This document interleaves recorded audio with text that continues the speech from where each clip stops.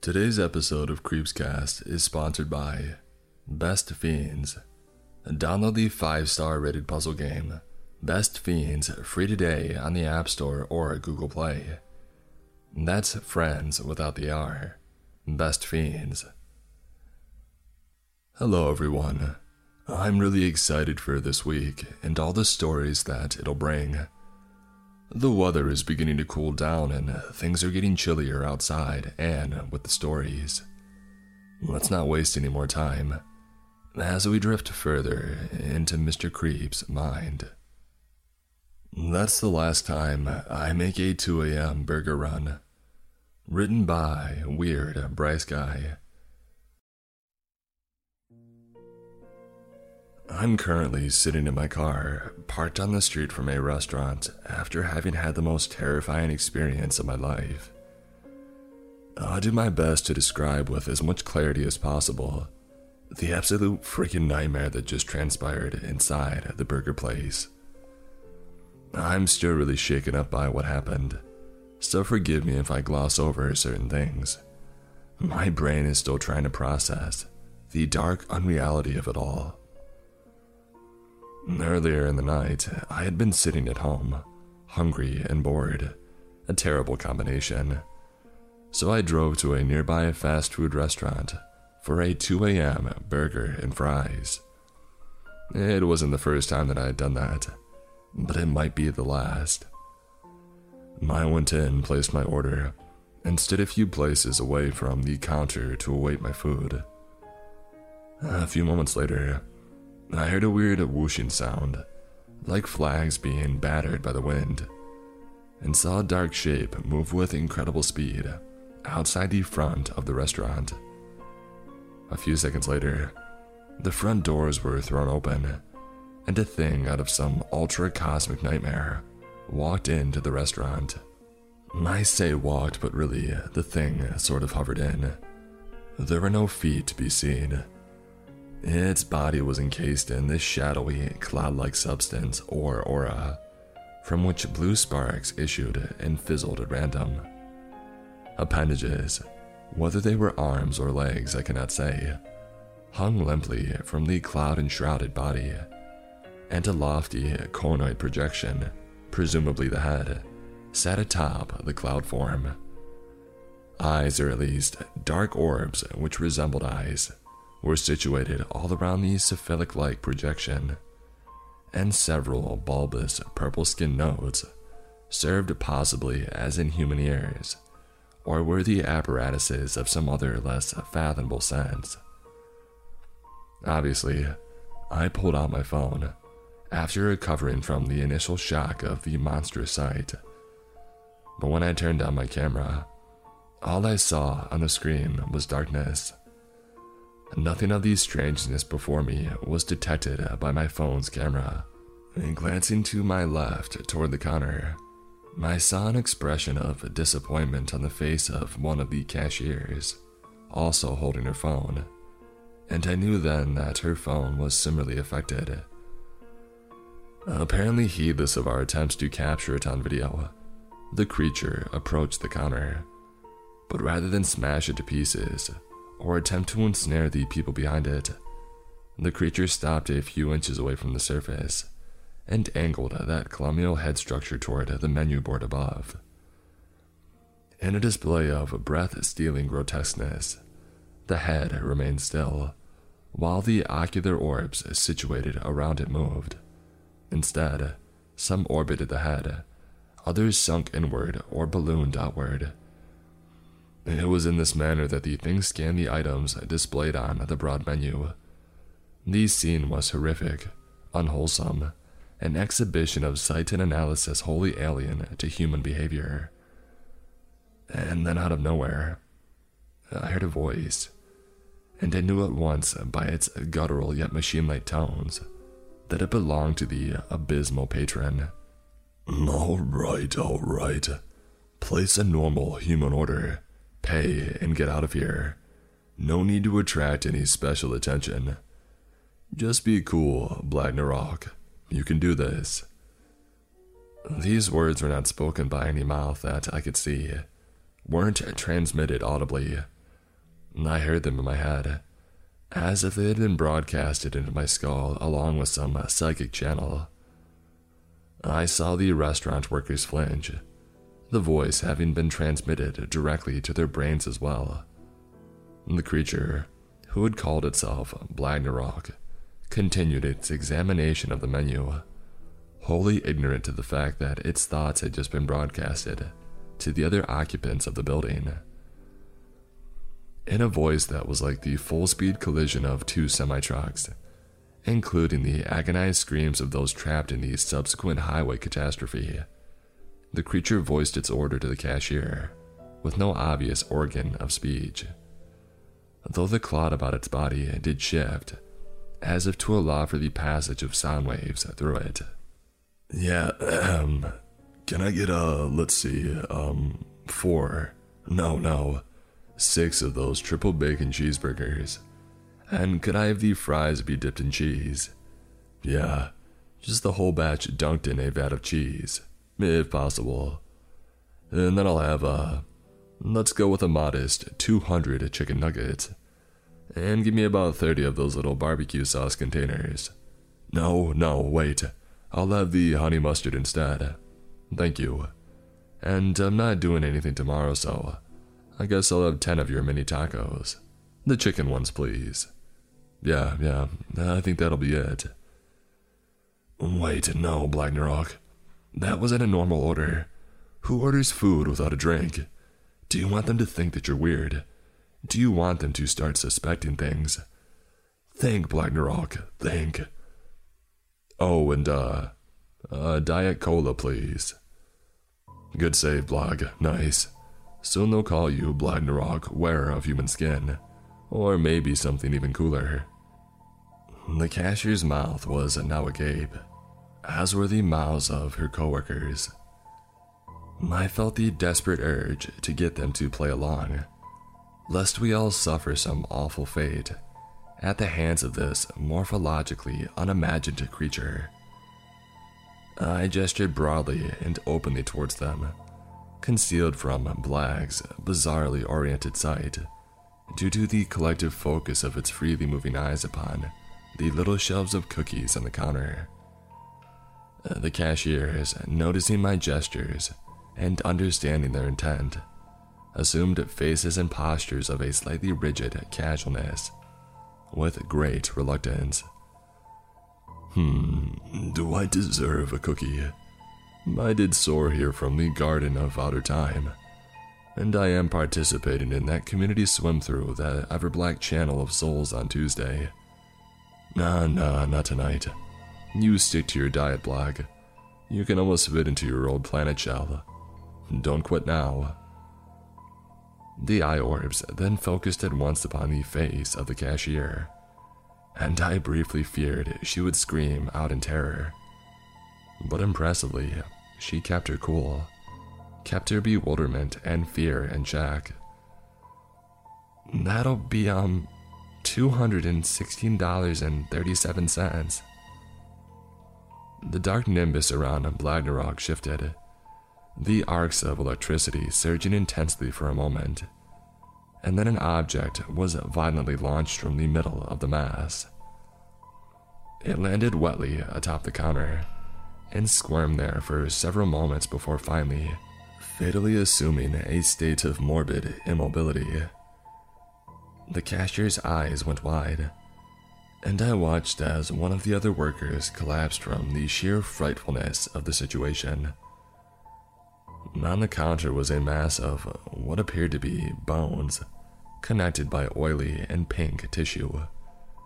In addition to the bones, there were the corpses of ugly black, alarmingly large critters, what might have been the common insects of some prehistoric age, or a hypogeobiome, attached to the mass by a brown, mucus-like substance.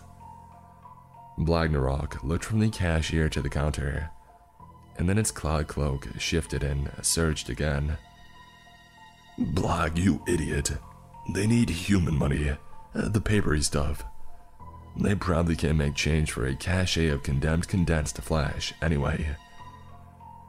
Sorry, I was just at the casino. I forgot to exchange my chips. Haha. The mass, the cash, was then reabsorbed back into Black's body by the cloud, which had briefly expanded to envelop half the counter in a mere second. A fat wad of cash was then launched, landing in the oily puddle left by the cash. The cashier took the stained money with a trembling hand, counted out what was owed, and returned the rest to the counter.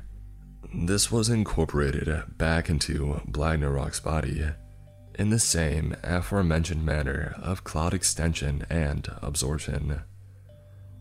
She told him that his order would be ready soon, and he politely thanked her.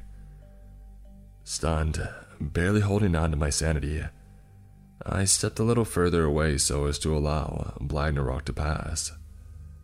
It hovered by me, and I caught a whiff of the foulest, most putrid scent I had ever smelled. The thing reeked of death, decay, and moldy cheese, emitted a stench so powerfully offensive that I briefly considered forsaking my order and leaving the store. But I was terribly hungry, and I had already paid, so I stayed. Blagnarok went to the dining area, examined the area in its monstrous and multi-eyed way, and eventually went on to hover above the seat of a booth in the very back. Once settled, he began to reflect on his day, in his head of course, and I can't bring myself to repeat, even vaguely, the awful atrocities and hyper-violent reveries he recalled and reimagined as he waited for his bounty of food. Horrified, repulsed, I sat down at a table, far away from the ruminating horror, to give my trembling knees a break. Perhaps 15 minutes later, a parade of workers exited the kitchen, each bearing a tray loaded with food. They all looked exhausted, their uniforms stained with liquid cheese and sweat. 4 passed by my table, but the fifth stopped and laid his tray in front of me. I thanked him, and he absent-mindedly responded, "You're welcome," while fearfully eyeing the creature across the room.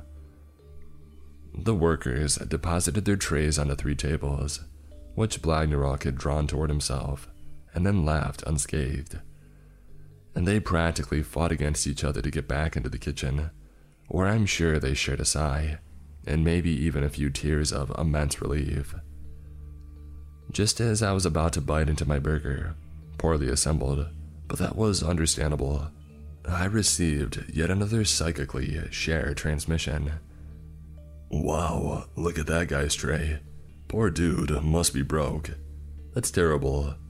What is it that humans are always saying? Be charitable and generous.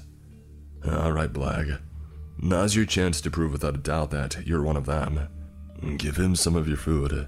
He'll think to himself, wow, what a kind and completely normal human. Yeah, this'll do it for sure." Instinctively turning around, at the first reference to my presence, I saw one of the overloaded trays lift off from the table and hover in midair for a moment, before my brain was blasted with yet another transmission. No, humans can't control things with their minds. They only have the one, and they use it to do other things, like sing songs to themselves and reminisce fondly on their most embarrassing moments. No, Blag, give it to him with an arm, like a proper human. The tray wobbled and then fell to the table, and a black, shadow-fringed tentacle emerged from the cloud cloak. The handless appendage floated around for a moment before steadying itself, and then it seized the tray. And then from across the room, a distance of at least 30 feet, the tray was brought to me by that apparently limitless tentacle.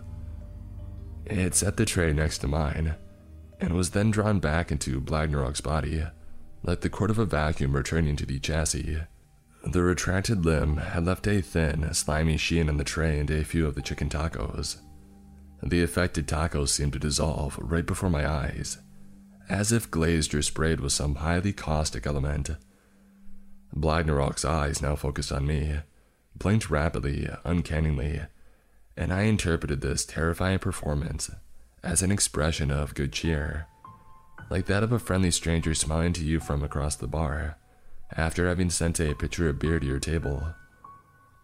In response, I gave the entity a meek thumbs up, and after a few seconds more of that unsettling eye flashing, it turned its attention to the food-laden trays beneath it. With no further thoughts, Blagnarok began eating.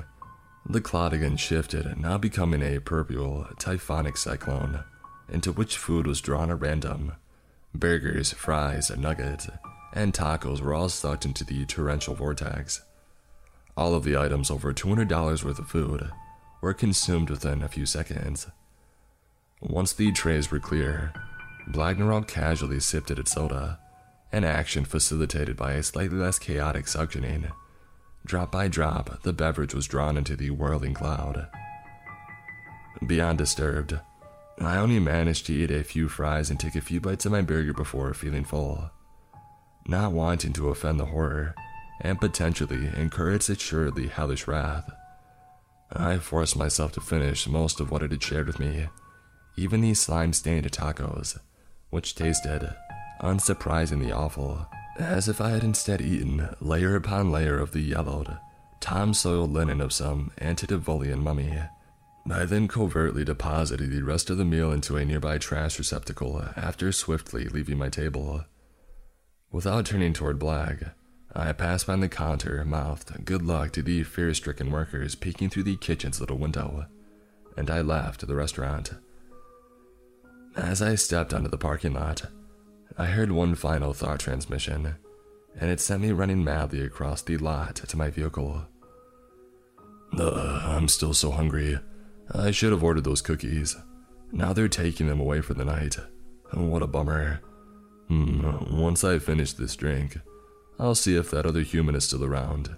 Maybe snack on them if they haven't left.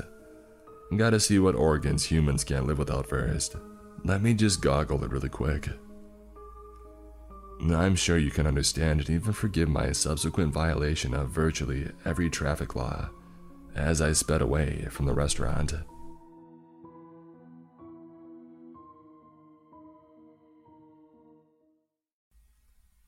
This week's sponsor for Creepscast is Best Fiends, the free-to-download mobile game sensation that's sweeping the nation.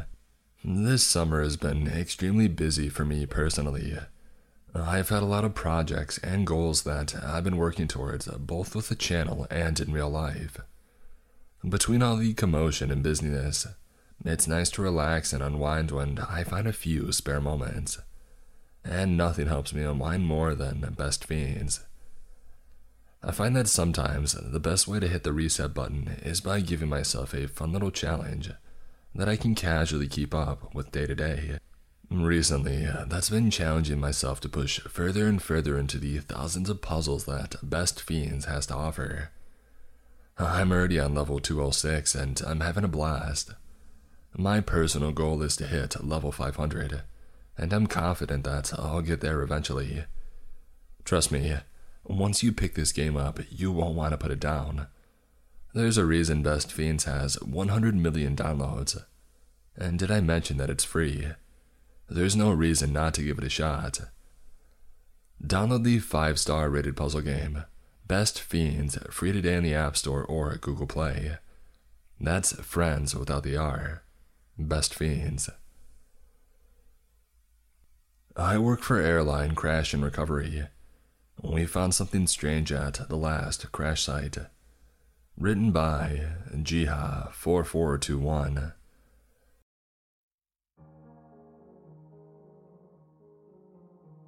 I work for airline crash and recovery.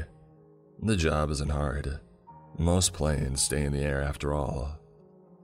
However, there was a crash nearly 10 years ago that is now allowed to be released to the public.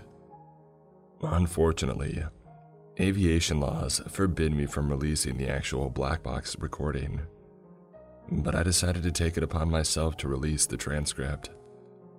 I was, of course, given permission by the authorizing individual. I figured you guys would find it interesting. The plane was Boeing manufactured, 2 engines, and had been in service for several years without any notable defects. The specific model name is being redacted to protect possible exploitation for jets currently in service. Also of note, the aircraft's navigation system had recently been replaced as a standard time required action. It was fairly new. The names in this transcript have been changed to protect the identities of those who have passed. Here are the notable role players in the audio file, names selected from a randomly generated name creator. Pilot, Marcus Tiver. Co-pilot, Vincent Algarez. Navigation, Paul Burton. All had been serving under the same company for nearly 15 years or more. All had clean records, good family lives.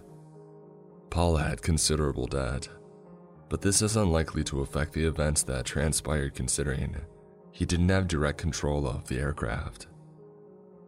Here is the transcript.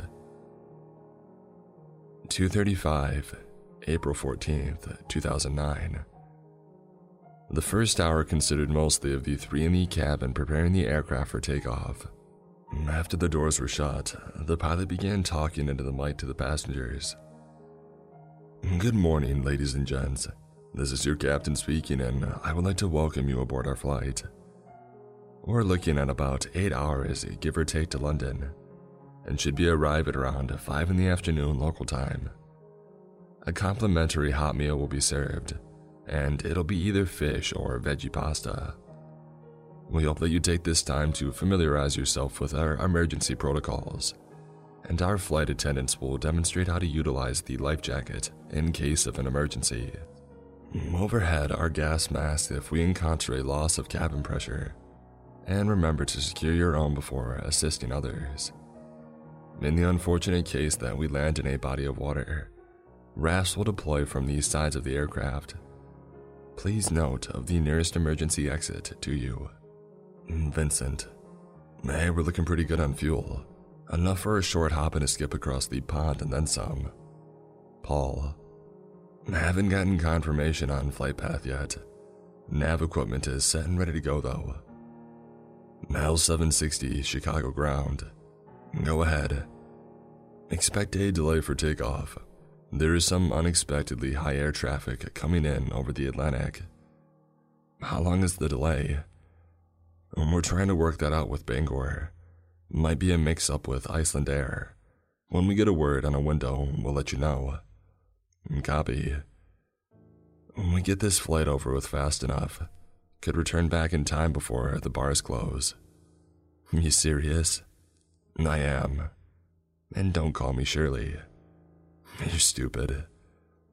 L760 Chicago ground. Go ahead. Ground, the air traffic situation is going to be complicated, but Bangor has given you a window if you divert north. They say it may be a half-hour diversion. We're fueled up for 2 hours longer than we need for the prearranged flight path. Copy. They'll give you guidance when you enter their airspace. As for your departure from this airport, you'll have a 20-minute window for takeoff in 15 minutes. Copies. At this time, flight attendants, please secure the main cabins and prepare for takeoff. Ground crew, prepare us for taxi. You're ready for engine start. Pushback vehicle hooked up. Starting engines. Engine 1 is started. Engine 2 is started right after. All indications are green. Initiate pushback. The aircraft gets pushed back. Vehicle disengaged. Hey, thank you. Safe to disconnect ground. Thank you. Have a safe flight. L760, take taxiway H and stop at the hold short line for runway 70. Ground, take taxiway H and hold short, runway 70. Copy and over. The aircraft moves to hold short line, and then proceeds to wait. L760, you are clear for takeoff on runway 70. Climb to 10,000 feet and reorient to 64 degrees cardinal and continue climb out. Call back when at cruise altitude. Ground, take off on runway 70. Climb to 10,000, reorient to 64 degrees cardinal and continue climb out. Copy and over. Passengers, we are clear for takeoff. The aircraft revs up and it takes off. At 10,000 feet, the aircraft reorients itself and continues to climb. Chicago ground, L760. Continue trajectory, enjoy your flight. Copy that, have a good night. 410, April 14th, 2009. Flight L760, Bangor. Hey, Bangor, go ahead. We are monitoring a air traffic situation over the Atlantic. We ask that you remain patient for the time being. As of now, we request that you deviate north by 2 degrees and re-deviate when you reach halfway into your flight. New flight plan approved. Thanks, ground. This may change if the situation doesn't resolve. We've delayed a few departures due to this issue. It may require you to land before you reach the Atlantic, but for now, you're clear. Am I at liberty to know what is going on? At this time, nobody knows what's going on. Thanks, ground. We'll monitor radio frequencies for future deviations. Should we let the cabin know? Go ahead. Passengers, this is your co-pilot. Just to let you know that we have been told there might be a chance that we may be landed in Bangor. We will update as soon as we get info. Strange that they're having us divert over the ocean. We didn't have any projected weather. They said something about air traffic issues. Probably a flight or two clogging the airspace. These flights are scheduled months in advance. Maybe some rich guy taking a private trip over the Atlantic. At this hour. I've diverted before, this isn't unusual. They seemed confused about what was going on. You never flied over Bangor. They're always confused. Maybe it's a ghost plane. A what? You know, like a ghost ship, but a plane. We're the ones they pay to fly this. Flight L760, the situation over the Atlantic has resolved itself. For now, you may resume with the original flight path. We're no longer diverting north. That is correct. Roger that. I think I'm going to get some shut-eye. Wake me when we're 4 hours out and you can take yours, Vincent. Paul, if you want to, you can also take a rest. Roger, will do. 6:20, April 14th, 2009. Marcus. Man, wake up, Marcus. What? Hey, I think you need to look at this. What's going on? Where are we? Still over the Atlantic. Look at that. I don't see anything. What are you pointing at? It's under the cloud cover. It's skimming the ocean surface. What the heck is that? Is that another plane? No way, look how fast it's going. It looks like a capsule. Wake Paul up. Paul. What? You getting anything on your radar? What do you think it is? There's multiple. What? There's a bunch of these things popping up on my screen. They're just zooming past us. I only see one. My God, look in the clouds, look. Holy crap, what the heck? There's a formation of them. A military exercise. Those aren't military planes. Well, they're not civilian either. Don't say it. Aliens? I said don't say it. I'm not kidding. Look how fast it is. We're too far from any ground tower. No way to confirm what we're seeing. Bangor said there was some bizarre air traffic going on. Maybe this is it. Should we turn back? No, we're just going to leave them alone and continue on. I'm going to take some pictures. I'm going to try and communicate with them. Why? They're too close to our airspace. They probably don't speak any recognizable language. Stop with the UFO nonsense. Look at the shape of that thing. It's like a flying tic-tac and it's going twice our speed. We will talk to authorities when we land in London. Let them know what we saw. That's still 4 hours away. If I can't communicate with them, then I vote we turn around. We're not bringing this up to a vote. This is a flight safety issue. We don't know what their flight path is. Any aircraft that can hear this transmission, please identify yourself. My God, they're coming together. This is flight L760, please. If you can hear this transmission, identify yourself and your flight path. Are they ascending? They're realigning. Holy crap, they're pointing at us. They're coming up fast. You are approaching a commercial flight. Divert, divert. How can they do that? The throttles were aggressively accelerated and the plane made a sharp turn.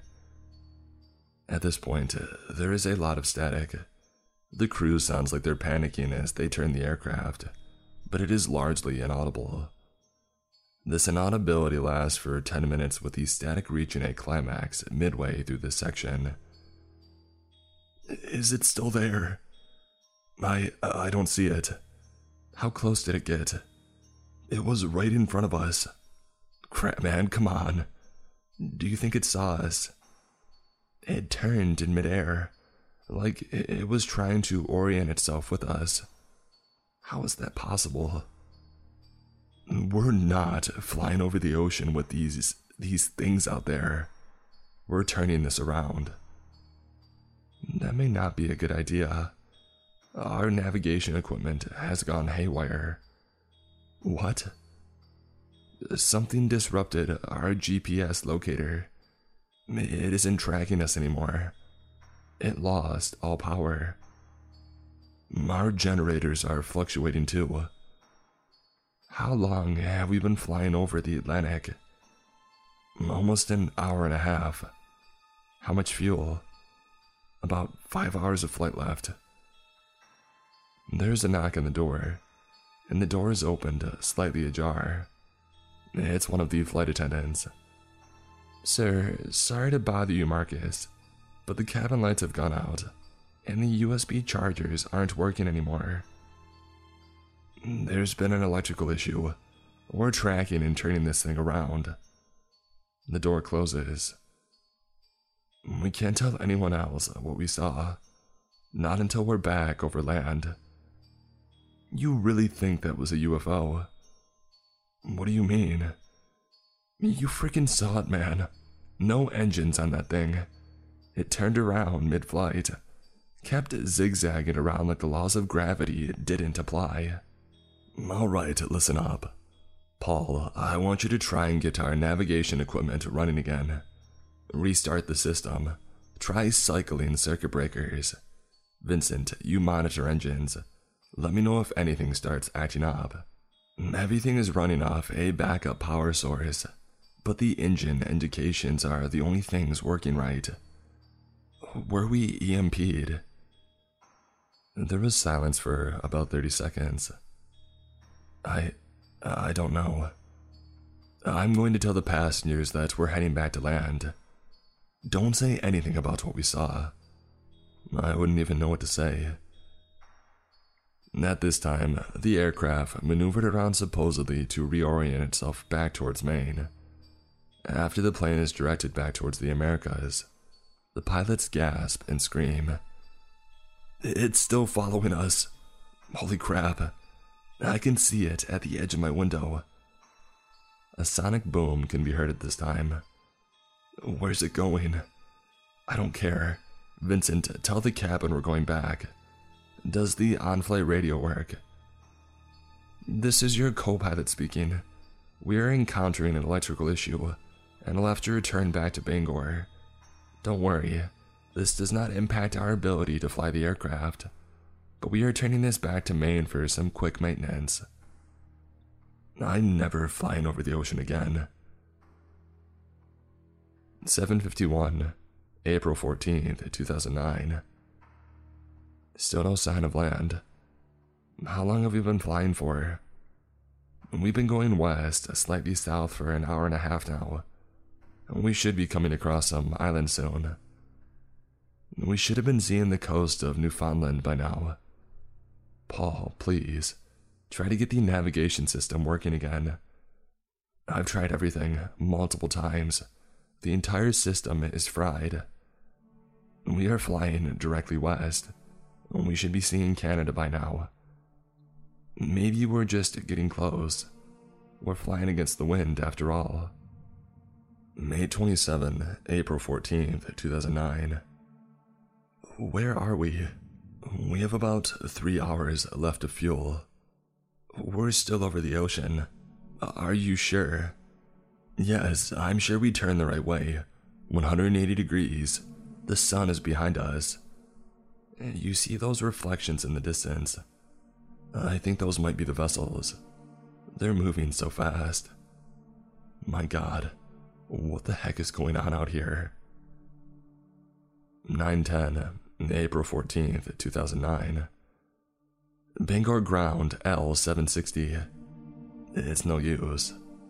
Bangor ground L760. What do we do if we need to land in the ocean? We're not landing in the ocean. Oh God. Oh God. It's back. The throttles are advanced all the way up. It's catching up to us. We're going to crash into it. Go, go, go. Nose up, nose up. The plane veers upwards as the pilot tries to outmaneuver whatever it is they're seeing. We're losing so much fuel. We need to slow down. It's right behind us. Marcus, we only have an hour and a half of fuel and we're in the middle of the Atlantic Ocean. We have no idea where the nearest landmass is. It might not be trying to ram us. Well, I'm not going to find out the hard way. Then we'll run out of fuel and die. I'm going to try and contact it again. We don't know what it is or what it wants. If this truly is extraterrestrial, it likely doesn't want anything to do with a couple of washed-up pilots and nobodies. After 30 seconds of silence, the throttles are brought down to altitude cruise. It's slowing down with us. It's so smooth, pale white. It's completely featureless. We need to find land. After Paul's radio frequencies are adjusted to a certain wavelength, there's a loud screeching and clicking occurring over the radio frequency. The three men audibly groan as the signal intensifies. Then presumably, the signal dies out. It's leaving again. We're going to crash in the Atlantic. Don't say that. We keep traveling with the sun. We'll hit land soon. We don't have enough fuel to land. We'll find a strip if we have to. 10:20, April 14th, 2009. As the pilot speaks, the faint sound of someone crying in the back can be heard. This is either the co-pilot or the navigator. This is Marcus Tyver, pilot of flight L760. My co-pilot is Vincent Alvarez. The navigator is Paul Burton. We came across some mysterious unknown phenomena, and have now been seemingly knocked so far off course that we have gone west for several hours and not hit any land. We are currently flying over the Atlantic at an altitude of 35,000 feet, give or take.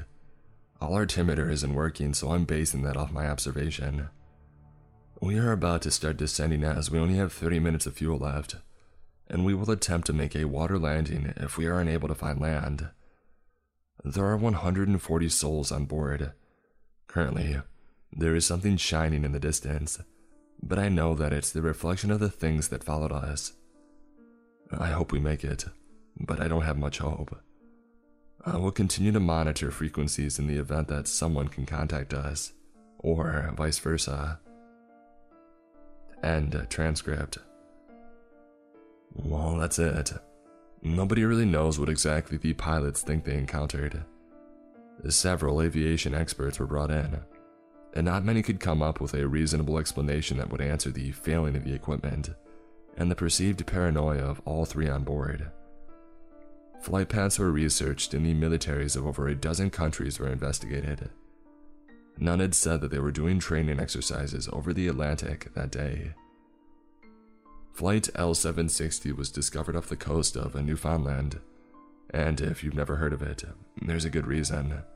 Regarding a lot of the mysterious circumstances of the flight and due to the unknowns, reporting of the crash were censored. And now that it's been several years and no new understandings of the incident have surfaced, it's been officially released. I thought it would be a good time to post this in hopes that anyone might be able to present their own ideas. The final interesting fact about this flight is that, during our initial investigation of the crash, it would have appeared to be perfectly survivable. The aircraft landed on the belly, and the landing gears were used as an attempt to cushion the land. However, none of the crew or passengers were ever found, and there have been no findings of any of their bodies. My father made us hide when the wind chimes rang. Written by Blue Wake. My father was a superstitious man. When I was growing up, he hung wind chimes so they surrounded the outside of our home. There were wind chimes in the strangest places. Some hung from hooks fixed to the windowsills outside the bedroom that I shared with my younger sister Isabella. Others swung from a post in the backyard. On our small front porch, wind chimes of all sizes and colors partly obscured the view of the street. When the wind chimes rang, my father would usher Isabella and I into a closet in our house. We were never to leave until he retrieved us, or if we were alone, when the airy jingling of the chimes had settled into silence. As a small child, I accepted my father's instructions without thought. As the years went on, I questioned why Isabella and I followed these strange rules. Even if Isabella and I were outside, we had to return home immediately when the chimes rang. This meant I could never play outside with my friends in the neighborhood on windy days, and I resented it. One day, I asked him why we had to hide when the wind chimes rang. "It's because of Willie Windchime," my father muttered, without further explanation. Unsatisfied, I complained to my mother. I told her how embarrassing it was to have to leave my friends whenever I heard the stupid sound of wind chimes. My mother explained that my father's rules were a cultural difference.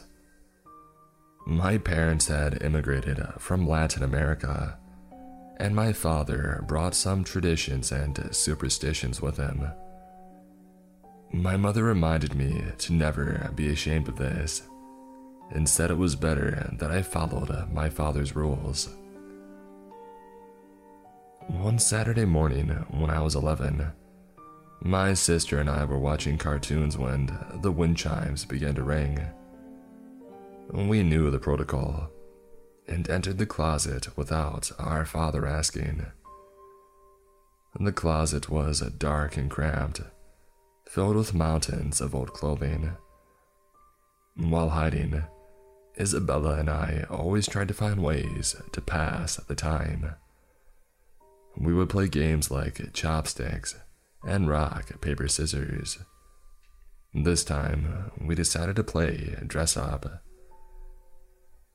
While digging through shoeboxes in the back of the closet, I listened to the sounds filtering in from outside. In addition to the ringing of the chimes, I heard the faint rush of footsteps in the street. The window must have been open. I imagined neighborhood kids playing tag or hopscotch outside, all while Isabella and I wasted our Saturday in a closet.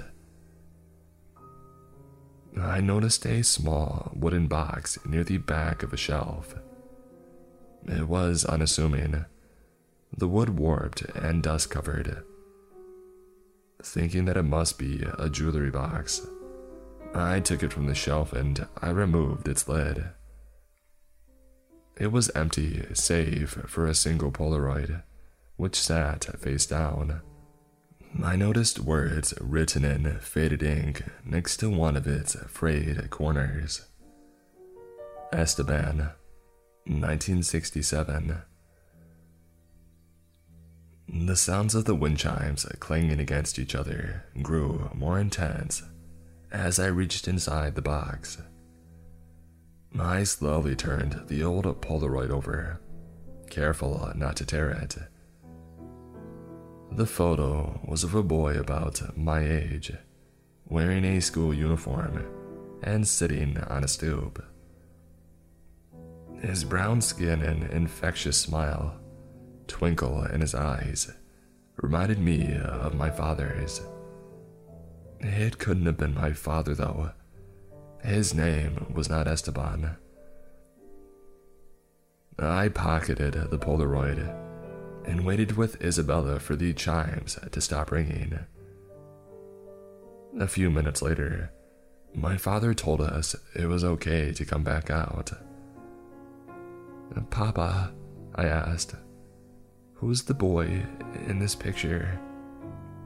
I produced the Polaroid I had found in the closet. My father flinched upon seeing the photo. He was such a strong, stoic man, and until then, I had never seen such pain in his eyes. He snatched the photo from my hand. "Ana Maria," he barked, pointing a finger in my face. "It is wrong to snoop through other people's possessions. I raised you better than that." "What else am I supposed to do when you lock me in a closet?" I shot back. "It's not fair. I want to go outside." Years of frustration with my father's rules boiled over and escaped in the form of the hot tears which streamed down my cheeks. My father glanced at the Polaroid again, and his face softened. He knelt in front of me and took my hands. "Mahia," he said, "I know you do not understand, but you must promise me that you will follow the rules. When you hear the wind chimes, you and Isabella must remain in the closet, together." I promised him that I would. He turned away and retreated to the bedroom. He paused for a moment by the window, casting a longing glance into the street. I broke my promise a few days later. Isabella and I had taken the bus home after school and would be alone until our parents returned from work. I was doing a school assignment when the wind chimes outside broke out into a chorus of rings. My reflex was to grab Isabella and enter the closet, as I had been taught to do. But as we waited in the closet, the ringing continued with no sign of stopping. Feelings of defiance stirred inside of me. Why should I follow this dumb rule? It's just the wind. The ringing escalated, dozens of wind chimes combining into one eerie, discordant tone. Listening closely, I thought I heard footsteps. I imagined that the neighborhood kids were outside, playing together gleefully. I put my hand on the doorknob and began to turn. "Ana Maria," Isabella protested. "We're supposed to wait." "I'll be back soon," I said. "Stay here." I flung the closet doors open and made my way to the front door. The chimes clashed against each other now, as if in the midst of some turbulent storm. As far as I could tell, the weather outside was calm. The footsteps were clearly audible, but sounded different.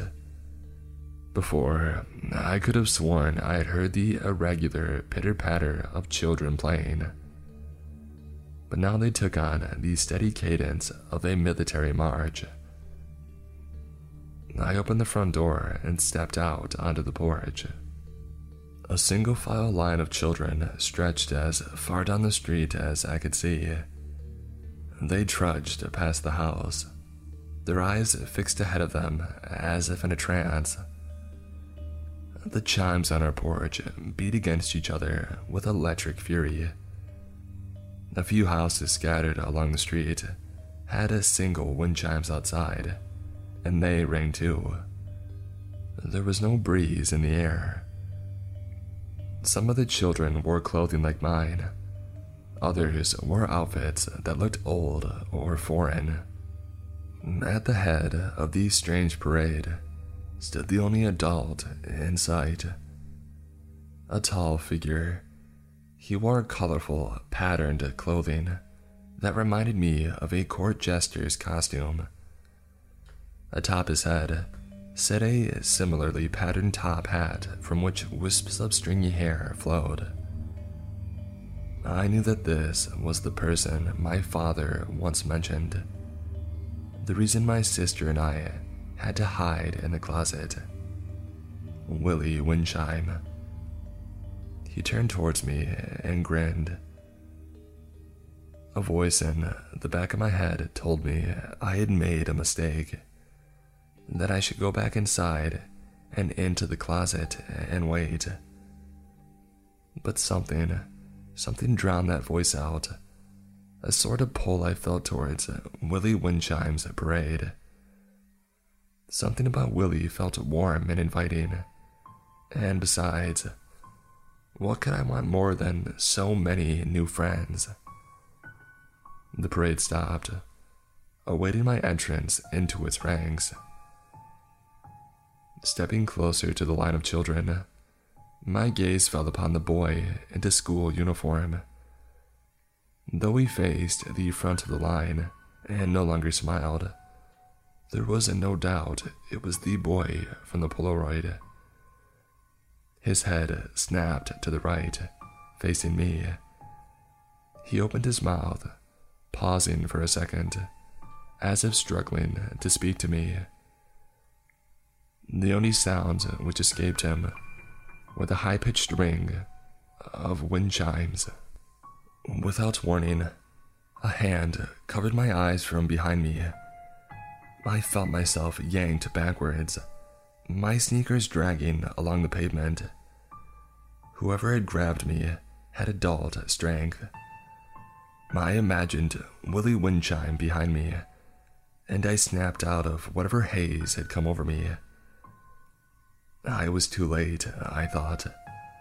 I was being carried to the back of that unending line of kids, and I knew once I walked with it, I would walk with it forever. I felt myself carried up the flight of steps, and I heard louder the tinkle of dozens of wind chimes. I realized I was being carried up the front steps of my house. The man who hauled me away was not Willie Windchime after all. He was my father. My father rushed me wordlessly into the closet, where Isabella still was, and slammed the door. He let us out, only after the chimes had stopped ringing. That night, my father sat me down to have a talk. He said that it was time I knew the truth.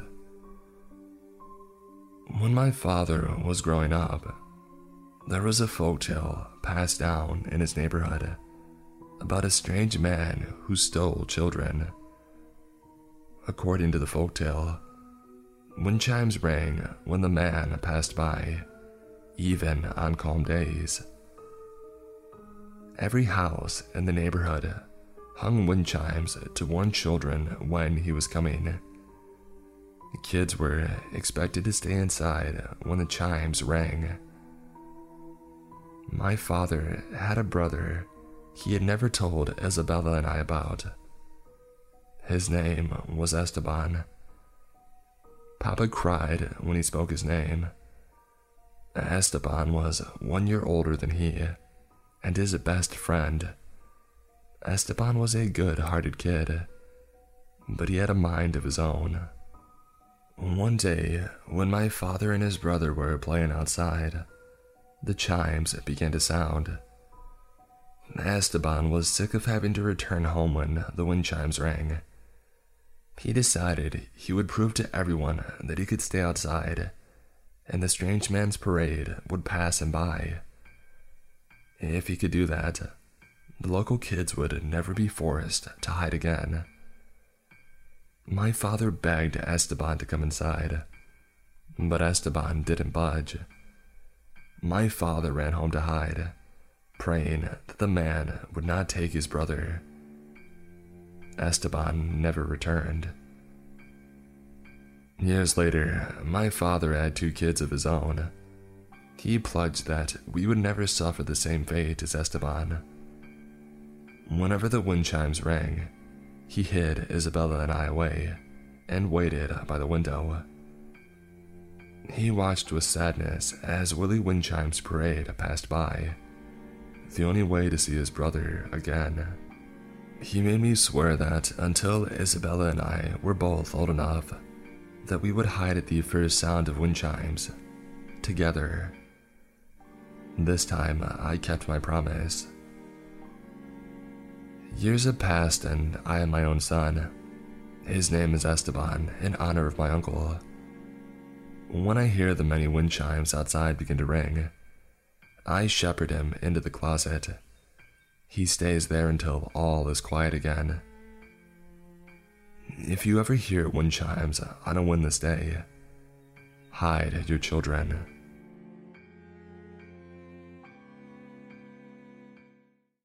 I'm in the military and I've been sent to investigate strange occurrences in New Mexico. Written by Doc Rosie.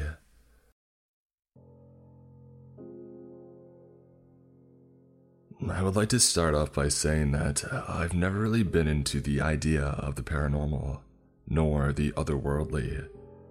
I thought them as nothing more than just stories meant to keep me and my brother from being bad kids.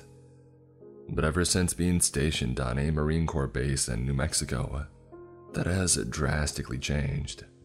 I'm a special agent in the military, and I can't give away my rank, but I am an officer and a fairly young one at that, so I deal with a lot of the stuff that goes on behind the scenes in the military that you don't hear about.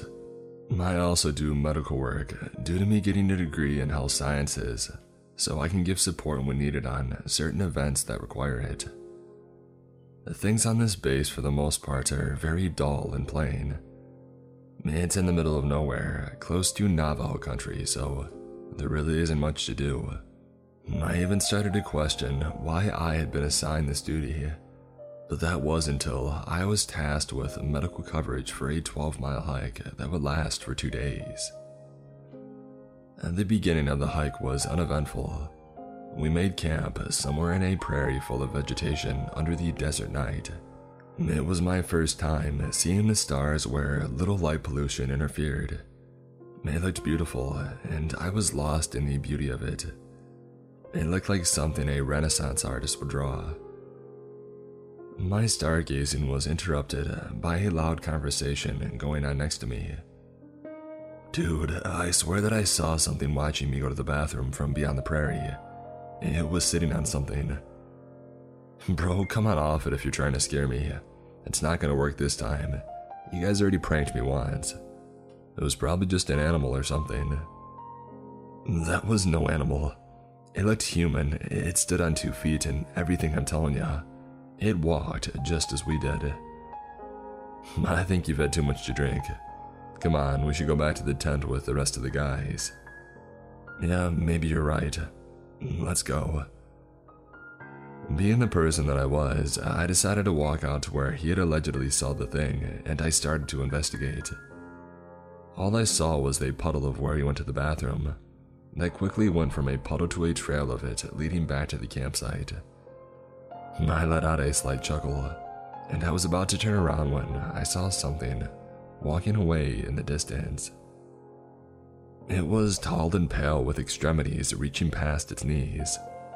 Its body was slim, with fingers too long to be human.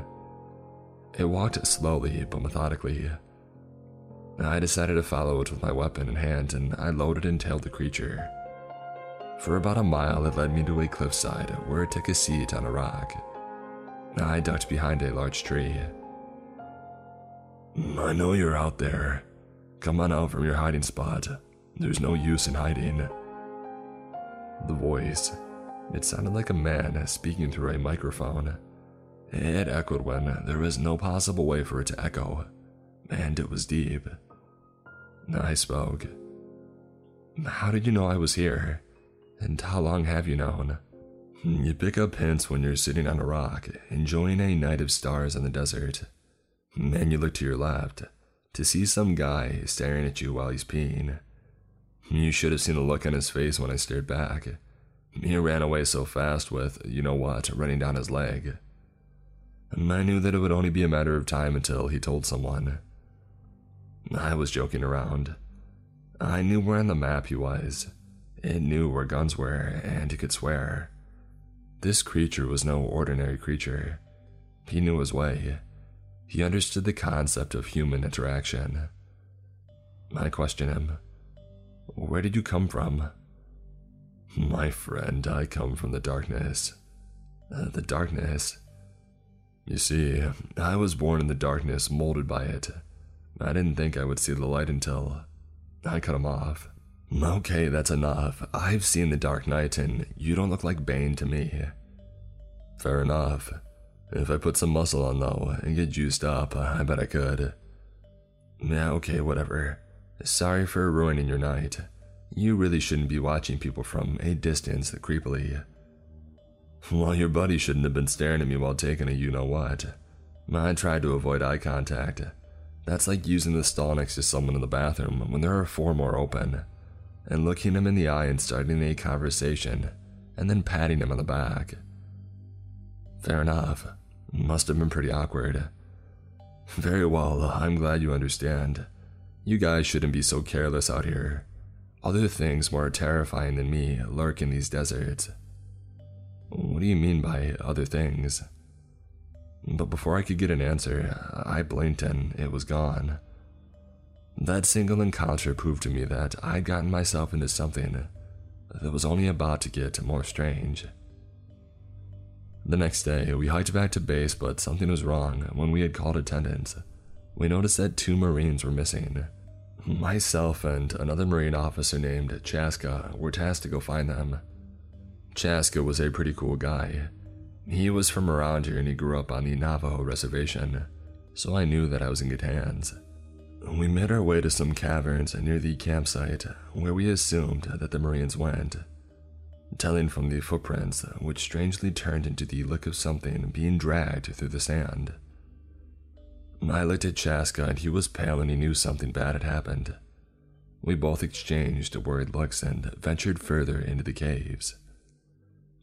It was a maze straight out of a Greek mythology book. With a fork in the middle, it was a confusing maze, and a situation where it is difficult to know which direction to take. Chaska spoke. "Look, man, I don't know what you believe in, but no matter what, you need to listen to me. From what I've seen so far, I think something dragged 2 full-grown Marines into this cave, and did God knows what to them. So I'm gonna give you this one rule and you have to follow it no matter what. If you hear me call your name, wait until I call it 3 times and not once. Not twice, 3, you got it? Keep this rope tied to you. I've tied it to a secure point in the front of the cave so that we can find our way back." "Got it. Just make sure your weapon is loaded and I'll go left and you go right." We parted ways and instantly I felt lost and on edge of every drop of water made me look behind myself.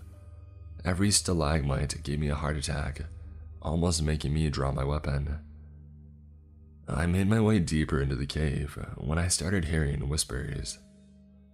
I then heard my name, and I saw Chaska waving me on. I started walking towards him, but before I could take another step, I was pulled by my rope from behind and put behind a rock with a hand over my mouth. It was Chaska. He held a finger to his lips and we slid behind the rock with our weapons in hand. He motioned me to peek from behind the rock, and what I saw was something that defied reality. It was a large creature, as tall as a tree. The body was skeletal and deformed, with missing lips and toes and jagged teeth.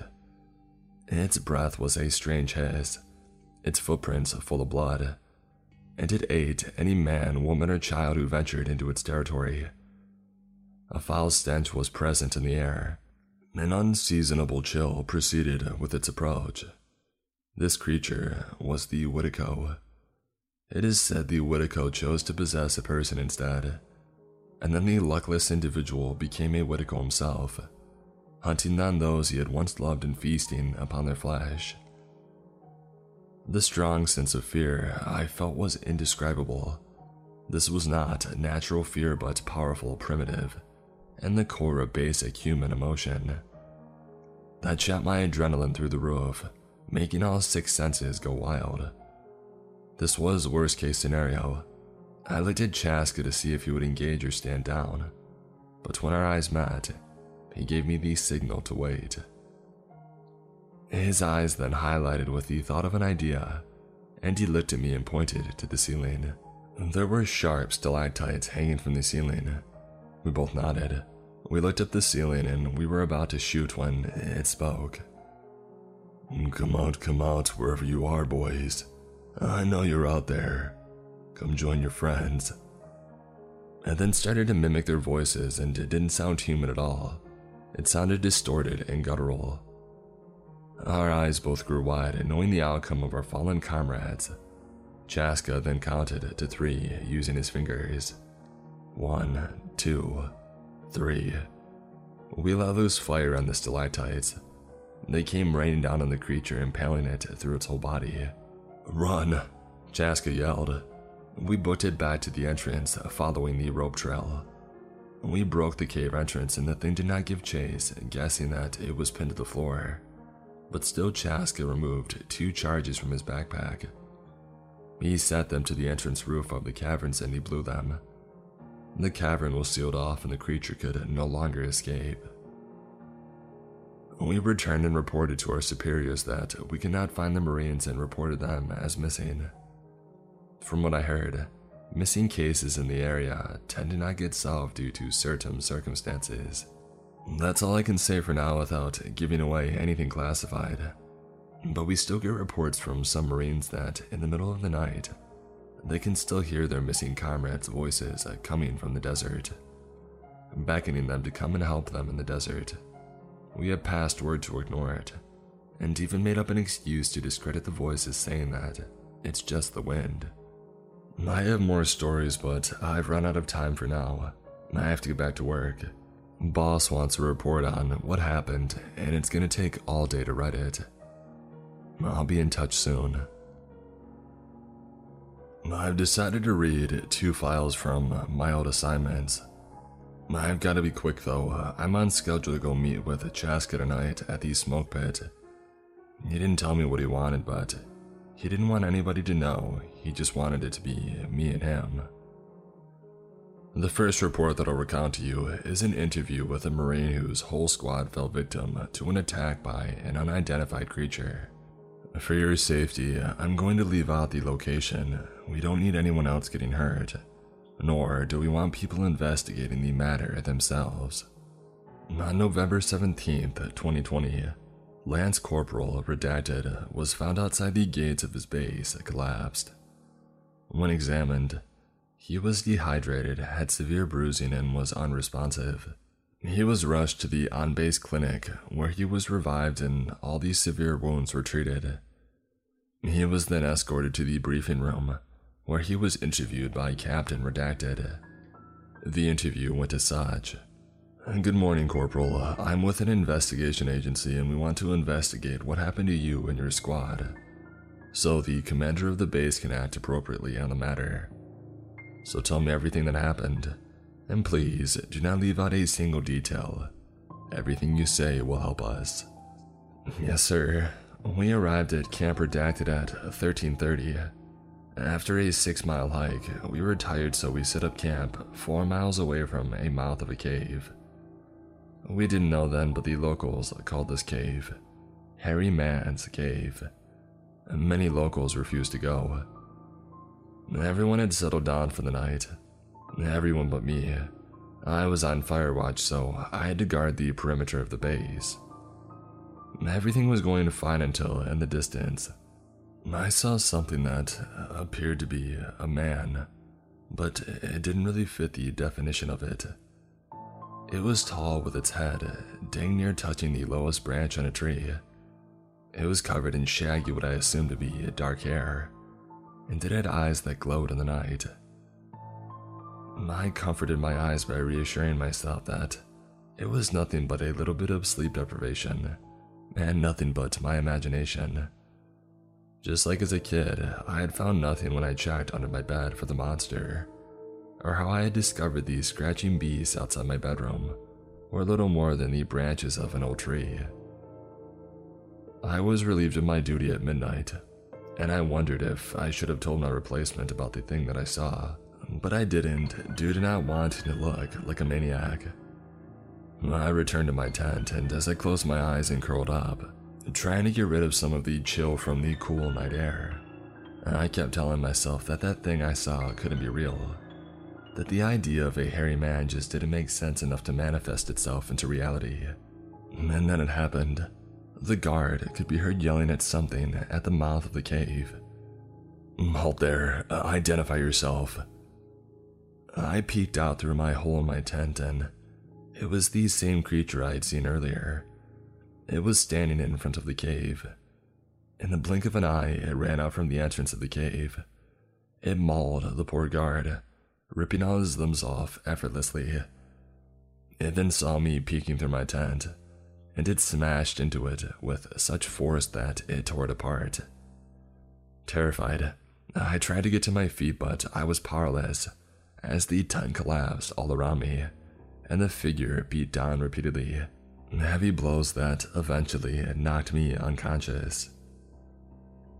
After what seemed like an eternity, I woke up to find myself laying in a dark cave, a large figure sitting opposite of me, and watching with unblinking eyes that burned in the darkness.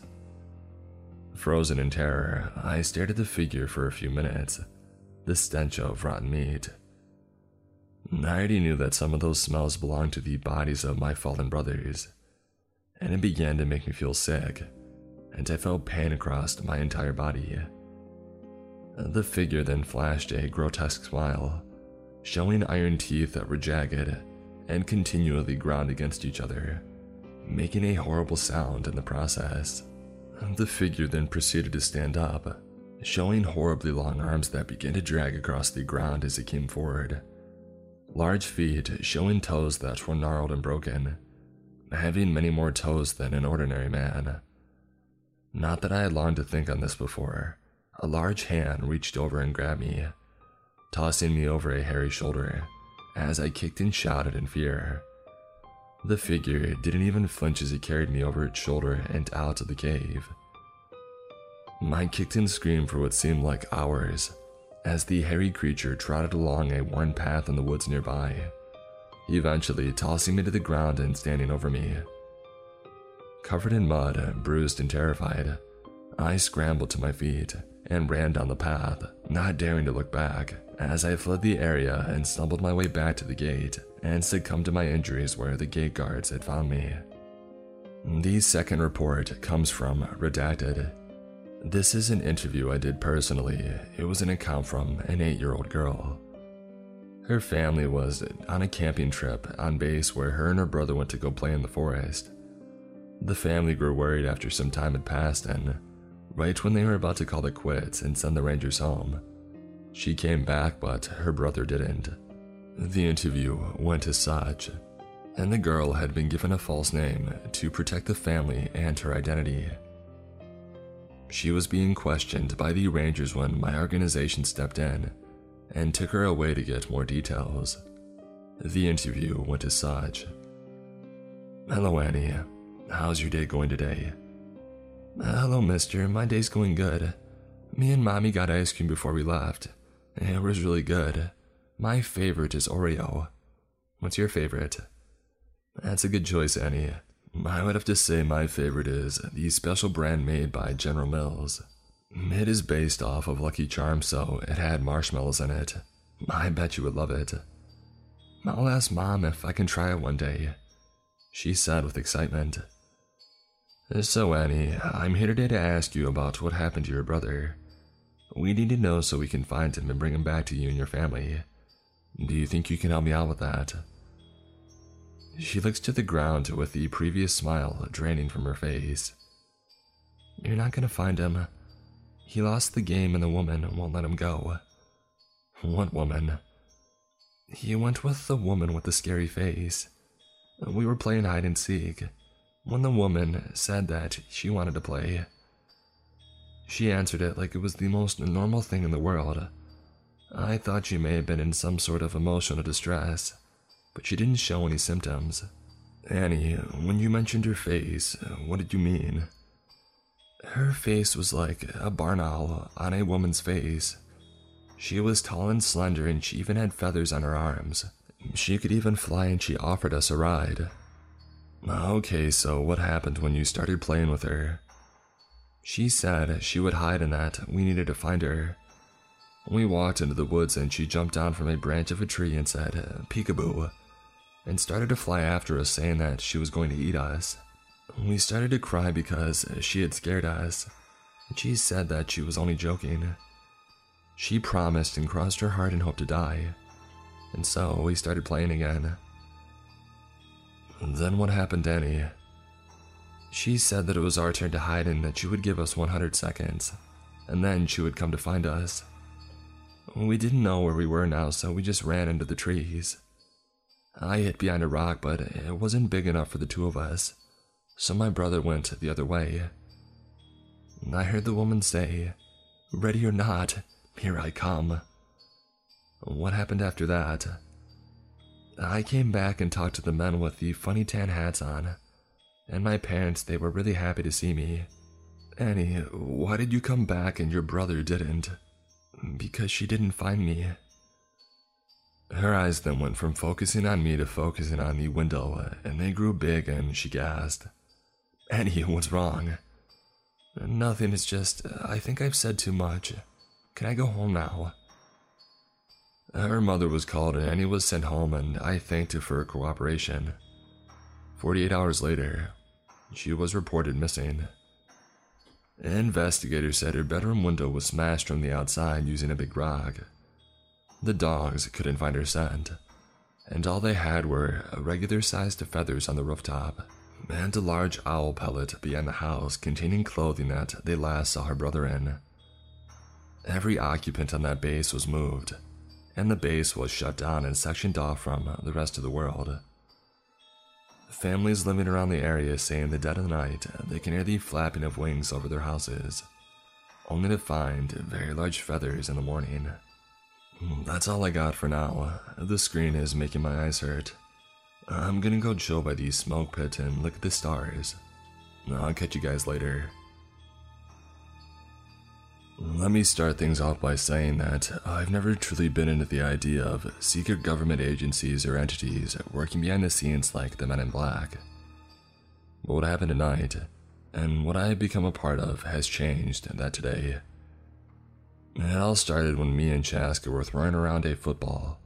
Brotherly bonding, he says, when the base alarm goes off, and military vehicles full of guards armed to the teeth are going down the street.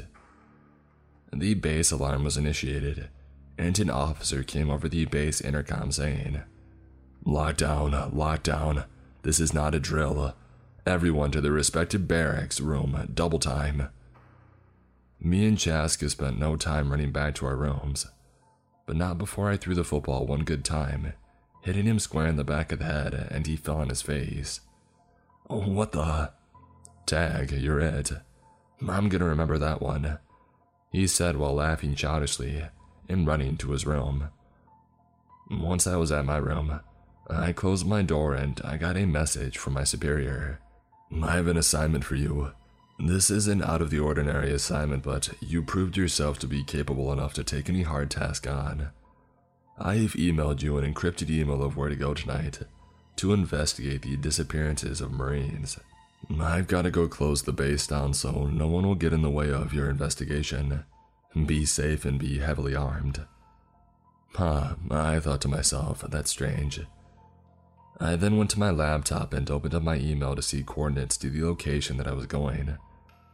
I packed food just in case I got hungry, and went to the armory to get a high-powered weapon, a sword that was mounted on the wall. I took it because it looked really cool. And grenades in less than 5 minutes, I was on my way. My GPS took me to a site unfamiliar to me, but the site was all too brutal. It took me to a campsite that was absolutely destroyed. Searching the site went as expected given past events. It was completely derelict. Nothing in the dunes around me was making a single sound. There was only pure, dead silence. Whatever came through there did a pretty good job accounting of itself.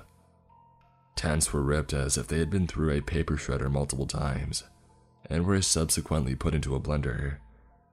Droplets of red were everywhere, staining the surrounding rocks and what remained of the tents. A mangled body of a man, littered with large gashes and bite marks, lay a few feet away from the dead campfire. I'm not the one for fairy tales and stuff, but this sounded exactly like a skinwalker attack.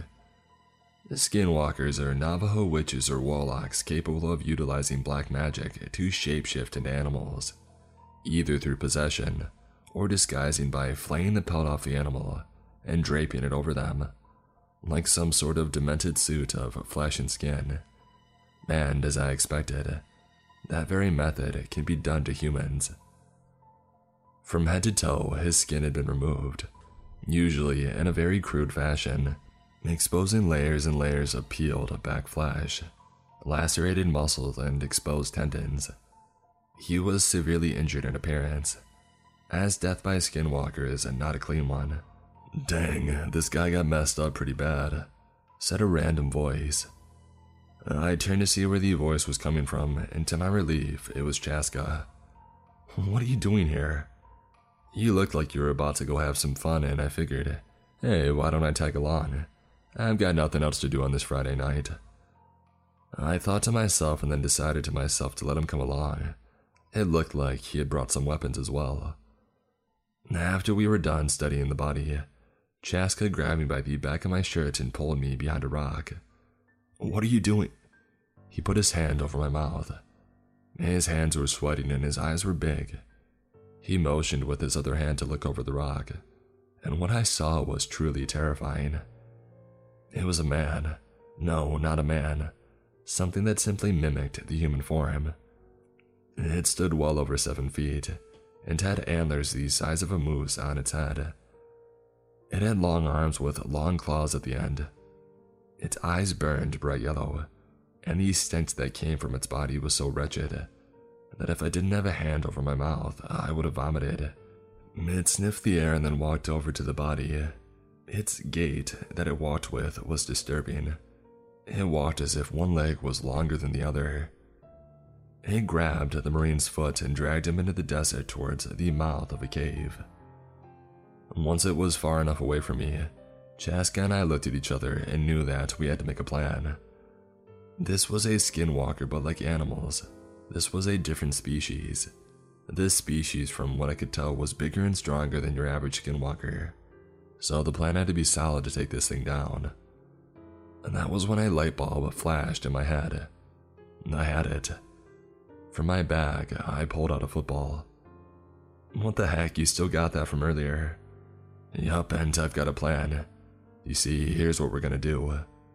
I described the plan to Chaska, and he nodded, but I could tell that he was a bit worried about it. At 0300 hours, we started. Chaska and I made a lot of noise outside of the cave, throwing the football back and forth, and then on purpose, I threw it into the mouth of the cave. "Come on, dude. That was way too far. I'll go get it." Chaska then switched the regular football with an homemade explosive just in time. From the mouth of the cave came out the skinwalker wearing the marine skin. A horrid, mangled mess was limping out of the cave. Its face looked like a mask that didn't fit well at all. Its posture was slumped over and hunched back. Worst of all was its voice. God, its voice sounded like 1,000 whispers echoing inside of our heads. I prayed that Chaska would keep his cool. To be honest, he was doing a better job than I was. "Oh, hey man, I haven't seen you in forever. You mind throwing the football back to me? I didn't mean to bother you," he said while looking up at the creature and nervously chuckling. In a horrid howl, it said the mangled words, "Sure, let me help you." It reached down to grab the football. "Alright man, I'll go long, just throw it when you're ready." Chaska then started running, as if he was running for a pass, and as soon as he was far enough, he detonated the football. It was really a handmade explosive filled up with silver and wolfsbane. The skinwalker howled in pain, and it ripped its skin off. In a fit of rage, it ripped off a stalagmite and threw it at Chaska, hitting his right arm. He fell to the ground, yelling in pain. "Open fire." I lit the creature up, but I could tell that my gun wasn't doing anything. Chaska noticed it too, and he kicked me a clip of ammo with glimmering bullets in it. I took fire and the creature started to show pain. The bullets shined in the night, and it made me realize that they weren't ordinary bullets, but they were silver. He knew what the thing's weakness was, and he knew exactly what to put in the explosive when I brought the idea up to him. After 5 minutes, the creature was done. I ran over and checked on Chaska. His right arm had been nearly cut off from the skinwalker. I wrapped his arm as best as I could, and then he pulled a radio from his pocket and spoke with someone on the other line in codes that I couldn't understand. "Chaska, what's going on, man? Is there something you need to tell me?" "I didn't want you to find out like this, but I'm part of a secret government agency that hunts monsters like this on the regular. We are higher ranking than the FBI and the CIA. Not many people know that we even exist, but our name is redacted. When we first encountered that Wendigo together, you displayed skills in planning that were capable of making you a high-ranking member of our organization. This hunt solidified the idea, and someone would like to talk to you." Within 5 minutes, a helicopter landed on the ground, followed by 2 all-black military vehicles. A group of men got out and wrapped the skinwalker in a tarp and placed it in the back of one of the cars. From the helicopter, a large man walked out. He was tall and had very black hair. On his collar were 3 stars, and in a loud booming voice he greeted me. "Hello, I've heard a lot about you from Chaska. You did some fine work here." Thank you, sir, but what's going on here? Why are you taking the skinwalker away instead of getting rid of it?" "I'm sure you know that this is no ordinary skinwalker. It's a variant that needs to be studied to help understand the species, and how to understand how it works to prevent any more cases like this from happening. I'm sure Chaska would agree with me that if it wasn't for you, then we would have more bodies on our hands than just one. So, I would like to invite you to join our organization as a Chaska's partner. What do you say? Are you in?" I pondered and thought to myself, am I really cut out to be in this organization? I then looked at Chaska, who was smiling and giving me a thumbs up with his one good arm. I then said, "Yes, sir, I would be honored to join." "Very well, I'll do the paperwork and talk to your superiors as soon as I get done with the skinwalker. Until then, look after Chaska while he recovers. I know he's a lot to handle sometime." "If only you knew, sir." "Hey, think fast." I turned to see a perfect spiral football heading towards my face. I wasn't quick enough to dodge it, and it nailed me right in the nose. I fell to the ground, stunned. "You see, brother, I told you I wouldn't forget." He extended his good arm out to help me up, and I took it. I didn't really know what I was getting myself into, but I was ready to start my new job, hunting the things that go bump in the night.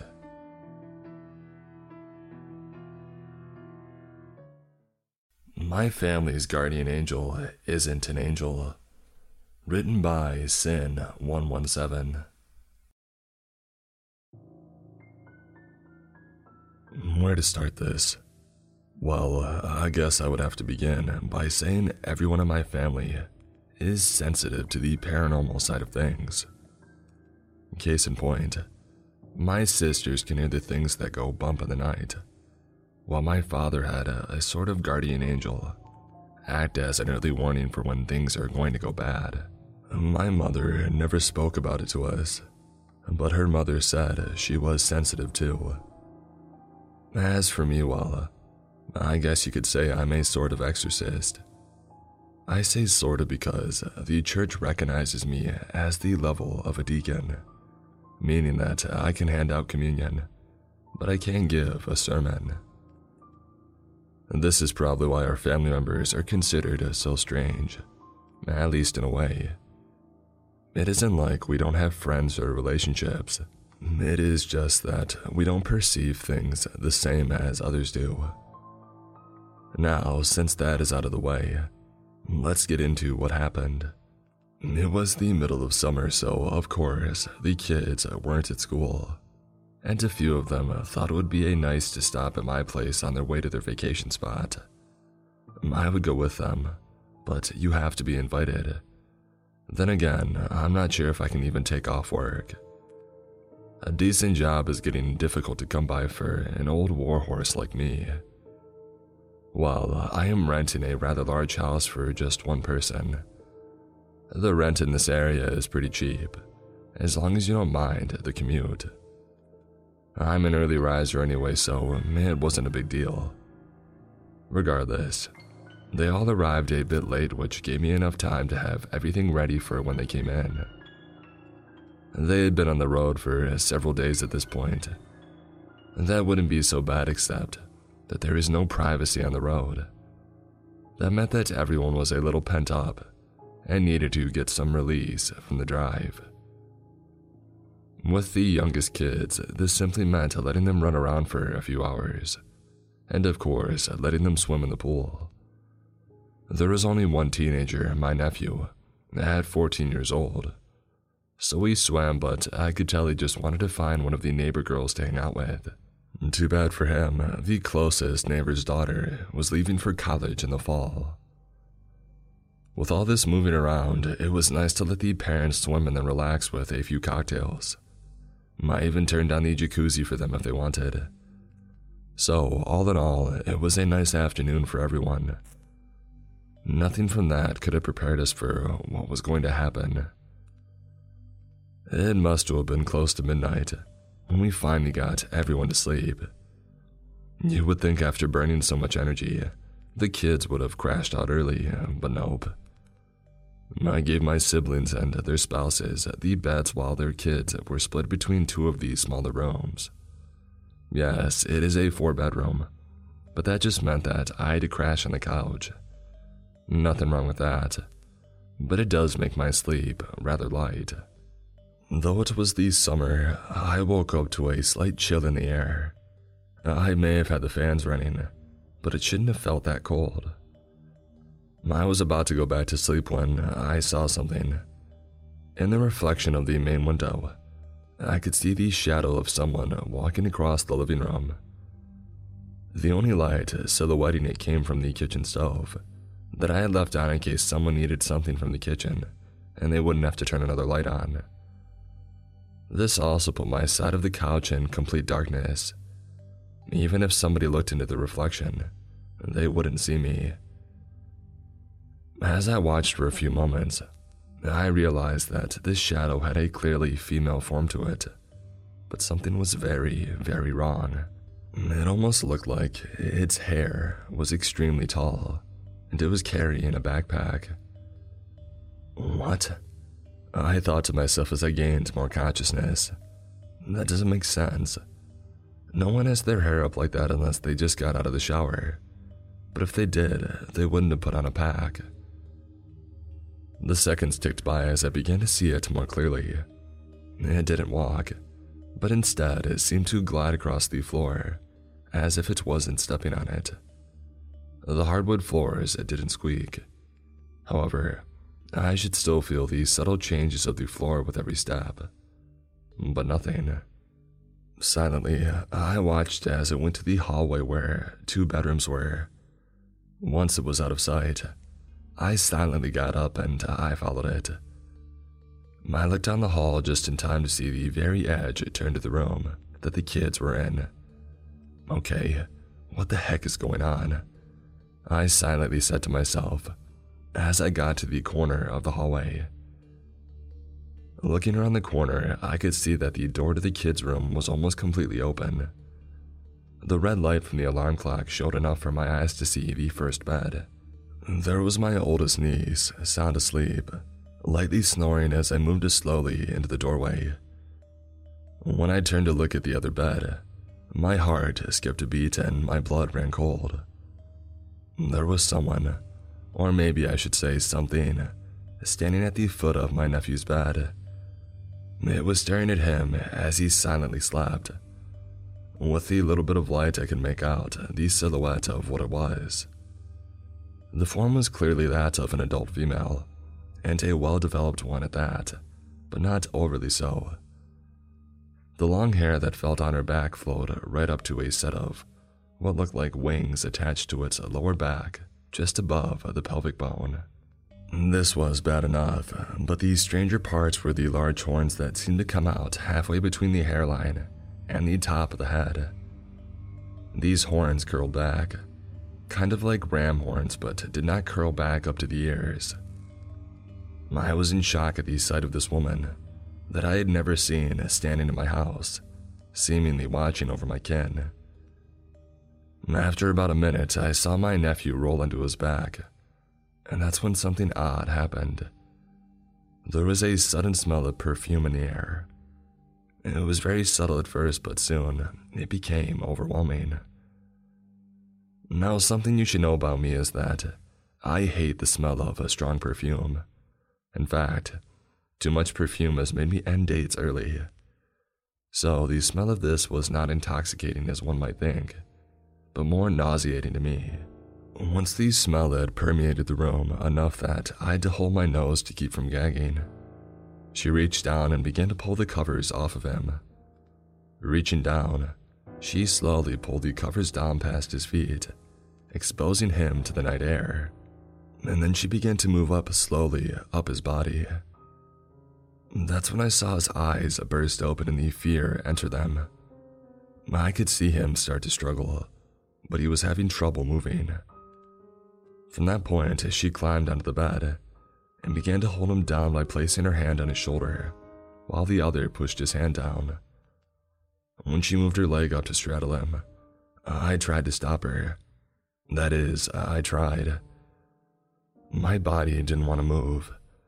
It was strange, but my muscles didn't want to respond to the commands that I gave them. I was confused as I feared I wouldn't be able to stop her. By now, I had figured out what it was.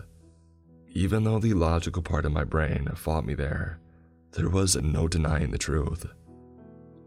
What had come into my house for nefarious reasons? It was a succubus.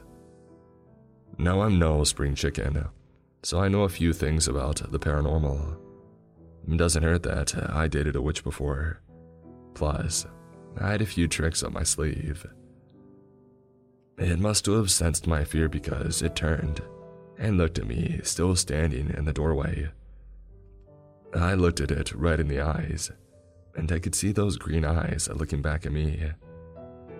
These eyes were not green like you would think, but a dark green like you would see on a tractor. She still had her human irises, but the rest of her eye was that deep green. As she looked at me, her hands continued towards my nephew's body, as though it was slowly putting a dry rub on a brisket. And then she did something that I will never forget. She smiled at me. The smile was not filled with shark teeth like some would think, but instead, an almost human smile. The kind of smile someone gives you when they have pulled one over on you, and you can't do anything about it.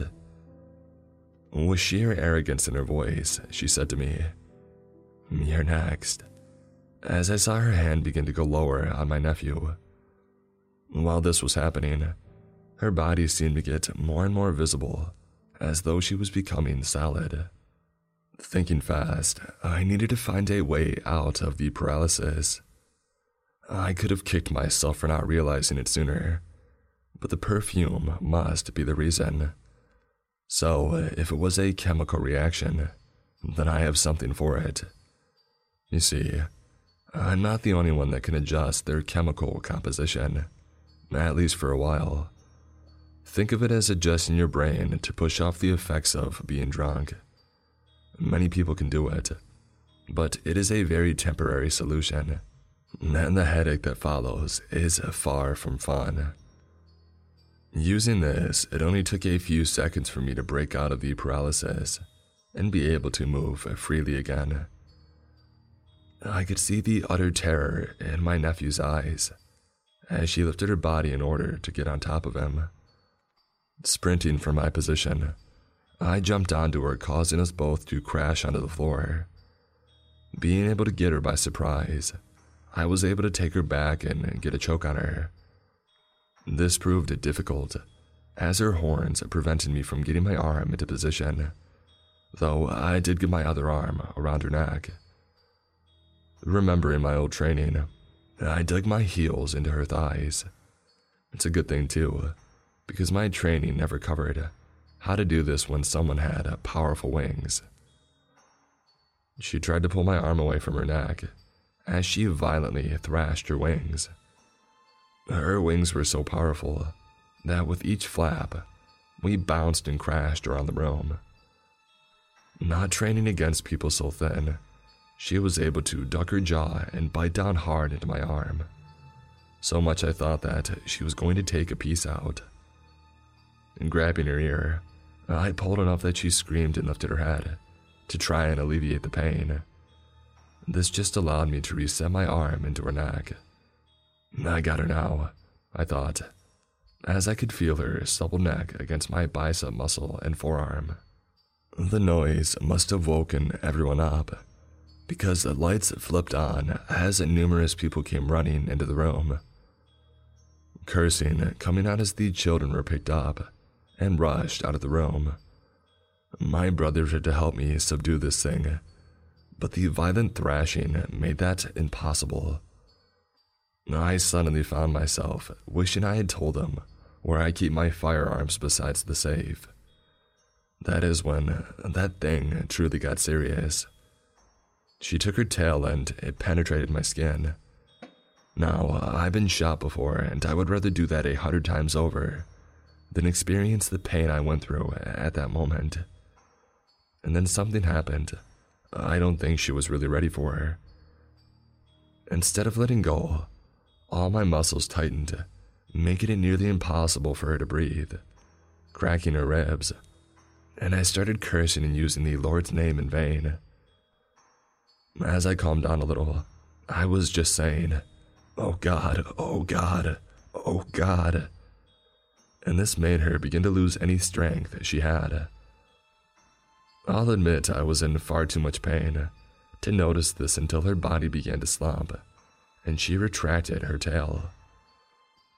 I looked at her and she looked at me in contempt, asking, "How could you have this power? You are no priest." I chuckled and told her that the army recognizes me at the level of a deacon. The hate in her eyes at that point could have stopped a herd of elephants. Moving my hand, not the one around her neck, to her forehead, I began to demand her name. Of course, she wouldn't give it, so on to plan B. I began to pray to God and Jesus to cleanse your lost child and to forgive her sins.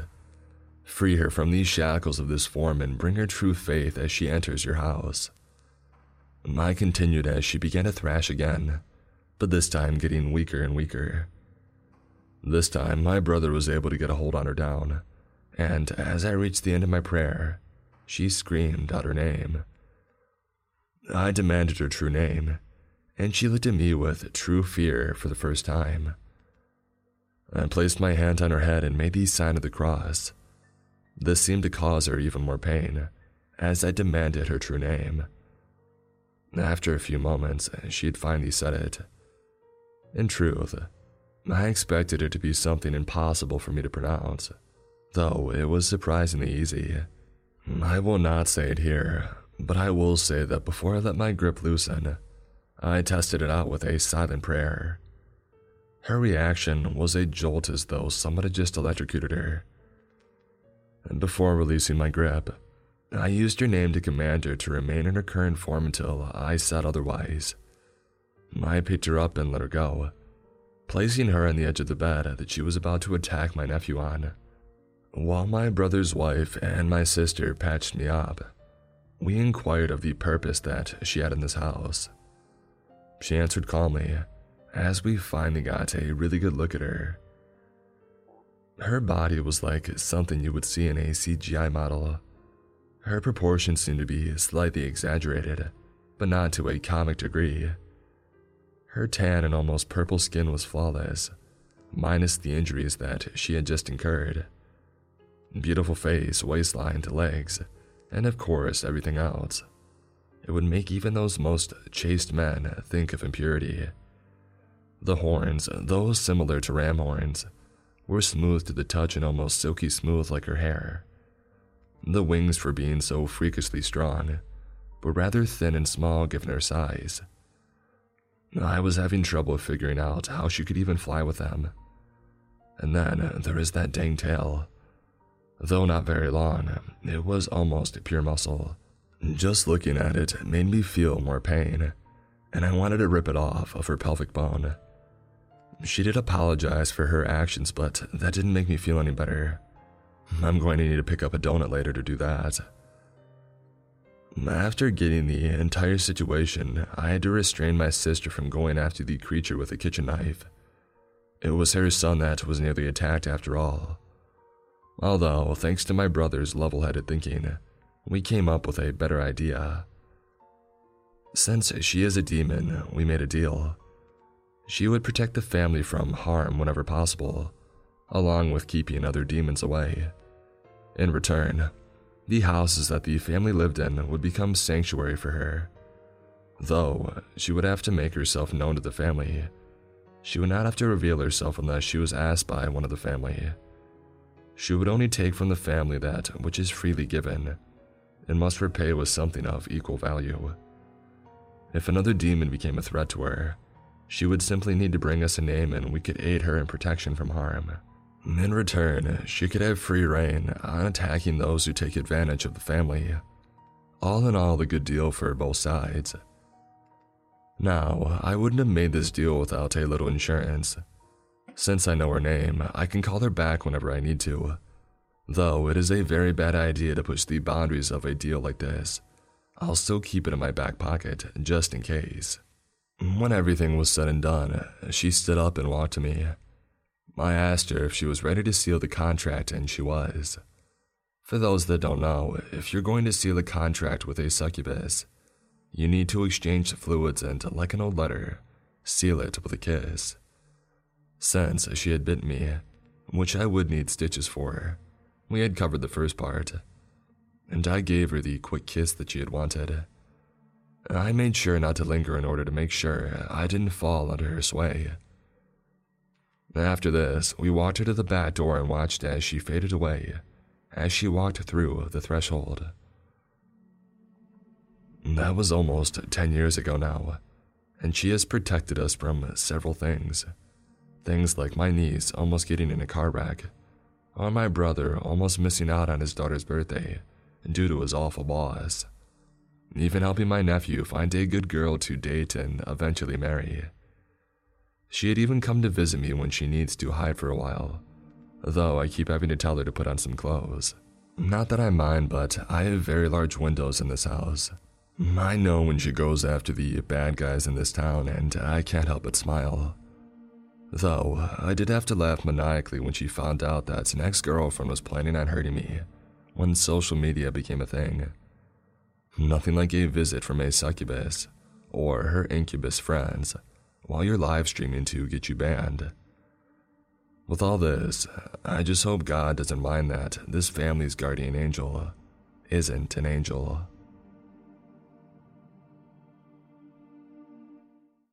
I fell asleep at work.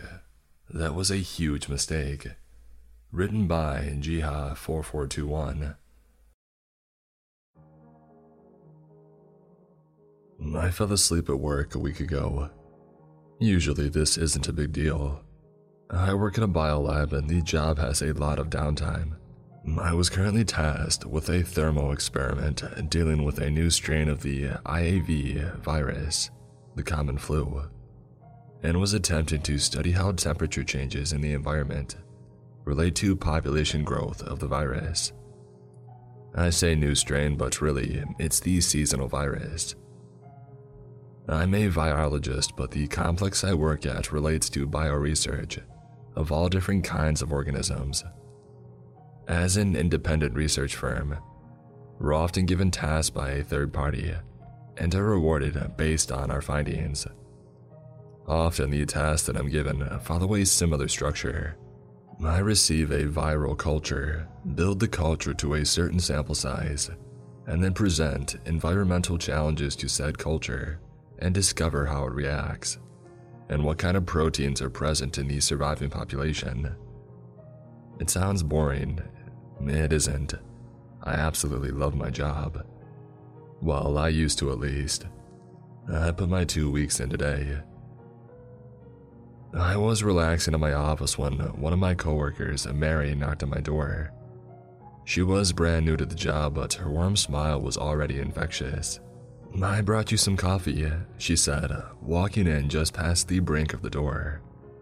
I turned around from my computer, giving her a faint grin as I took the coffee from her hand. "What are you working on?" "The temperature resistance of a new strain of IAV," I said. "Sounds sick," she said, winking. I admittedly gave a quick laugh, shaking my head. The culture I treated yesterday was displaying some very interesting properties.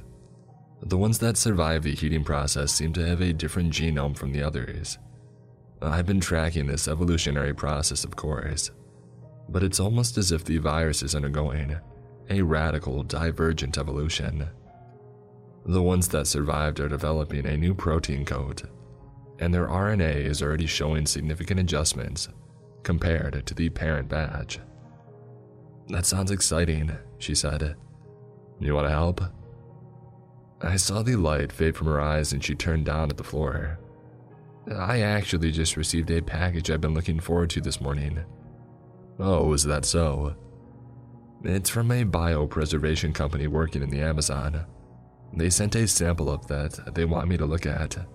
She paused and I could see the words forming in her mind before she said anything. "But if you find anything cool or just want to stop by, I'm next door." "You'll be the first person I see if I find anything," I assured her. We both traded a smile and she started toward the door. I turned back to the culture that I was currently studying, feeling her eyes on me one last time before she left. The door closed behind me, and I could feel my heart beat heavily. I sighed. This was to be a routine day. I headed to the lab, sanitized, and got into my hazmat suit. The chill room had 4 different cultures in it, the parent culture and the 3 subcultures who were experiencing different temperature controls. 2 of the cultures were transported into a heating container, and I set the incubator to 2 hours. I made a mental note, split the parent culture into a new culture, and introduced a bacterial food supply for the viruses. With that done, I headed back to my office, turned the lights off, and I slipped away. 15 minutes, I told myself. It had ended up nearly being 2 hours. I woke up with a big lump in my throat, the kind that was a warning sign of what kind of week I was looking forward to. "Crap," I said with a hoarse voice, standing up from my chair. I rubbed my throat, feeling the itchiness fester. I grabbed a cough drop from my pocket, swallowed it with a cold sip of water, and I sat back down. "Crap," I repeated. Now, you should understand that quite contrary to public opinion, viral containment breaks happen somewhat often. Our lab doesn't deal with viruses that are highly dangerous. In fact, we are only really equipped to deal with low-risk viruses, And as such, our containment protocols don't need to be extensive. In the case of a small outbreak, the protocol is to sanitize, report, sanitize again, quarantine, and finally sanitize.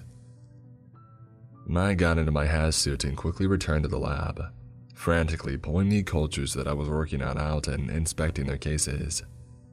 The freezer sensors hadn't detected a leak, and the cultures had a population that lined up with their estimates. I did the same with the incubator, and again, no sign of a problem. I sighed a breath of relief. I extracted a small RNA sample from the culture. I could feel the cough drop working, but it wasn't long before the itchiness continued again. Quickly, but ensuring no more possible containment breaches would occur, I sealed the culture, emailed myself the transcript of the RNA strand, and sanitized everything I touched for the day until there was nothing to sanitize. And then I sanitized everything again. At this point, there really wasn't much I could do. I told my supervisor that I was coming down with something. He wished me good luck and told me to quarantine myself until these symptoms resolved themselves, and, if possible, to procure a culture from phlegm or any other bodily ejections. I thought of the strand that I had just been studying as I drove home, the one with the bizarre genome, the one with the new protein code. I had seen it before, but that was the funny thing about viruses. No matter how often you had seen a pattern emerge, they could still surprise you. The itchiness in my throat propagated. I made soup that night, watching one of my favorite shows, and retreated to my bed. I stripped down to wrap myself in a blanket as I began to feel the itchiness turn into a painful heat. I had developed a sore throat. It was supposed to be easy. The next morning, I woke with a crippling choke. The soreness had spread along my esophagus, and I could feel a sharp pain in my abdomen. I downed an Advil and spent the remainder of the day in bed, watching thin dark lines of shadow reflect off the backside of my overhead fan. By the next day, I could feel a strict fever and my hands were soaked with sweat. My vision was getting blurry and my head pounded with the drum of a furious disease. I moved to the kitchen, my hands wobbling as I grabbed a bowl and a small bag of cereal. The flakes missed the bowl, and I sat looking at the mess I had made on the table, my shivering hand clanking the spoon against the table. I was famished, but I did not want to eat. I had never experienced a flu like this. Was I patient zero of a potentially disastrous disease? Of course not. Viruses did not mutate like that. I had been working with the common flu. Sure, there were always variations in their genome, but the virus I had been studying was still mostly the same IAV virus that I had worked with for years. I knew this RNA strand, but still, the deviations that I saw. The pain in my abdomen was unbearable by the next day. I could barely open my eyes as sweat drained down my face. I was a wreck, and my body ached from every inch of nerve fiber. I stood, looking at the bright light with weak eyes, quickly retreating to my bed before a migraine could set in. And so, I laid in bed, continuing to fight with an invisible intruder. I tossed and turned and contorted and writhed, the pain in my stomach intensifying into a maddening crescendo. I told myself the next morning, I might not make it. The pain was so severe. My fever was flaring. My throat was intensely on fire, and my abdomen was screaming. I was starving but knew no food would go down. I was thirsty but I couldn't drink. The illness only waned slightly in the evening, when the quiet hours of evening were interrupted by a surprising phone call. "Hello?" I said, feeling the tightness in my head as the fever intensified. "Are you okay?" a soft voice said from the other side. I'm fine." I swung my legs over the side of my bed, the room spinning as I slowly let the walls reorient themselves. "I heard you came down with something, but I haven't heard from you." She paused. and I could feel nervousness turn to courage as she asked something I hadn't expected. "Do you want me to come over? Maybe make you something?" It was Mary. For the brief moment, my symptoms waned. I didn't feel anything but a slight warmth in my heart, and I was emboldened so badly to say yes. "No," I coughed, laying my hand over my mouth. My hand was warm, and I pulled it back to reveal a piece of dark phlegm. My eyes lightened up in discomfort as I had realized I had coughed up blood. "I don't want you catching whatever I have." She paused. I could sense the worry in her voice when she broke the silence. "Did you get contaminated?" I shook my head, the floor beginning to get dizzy.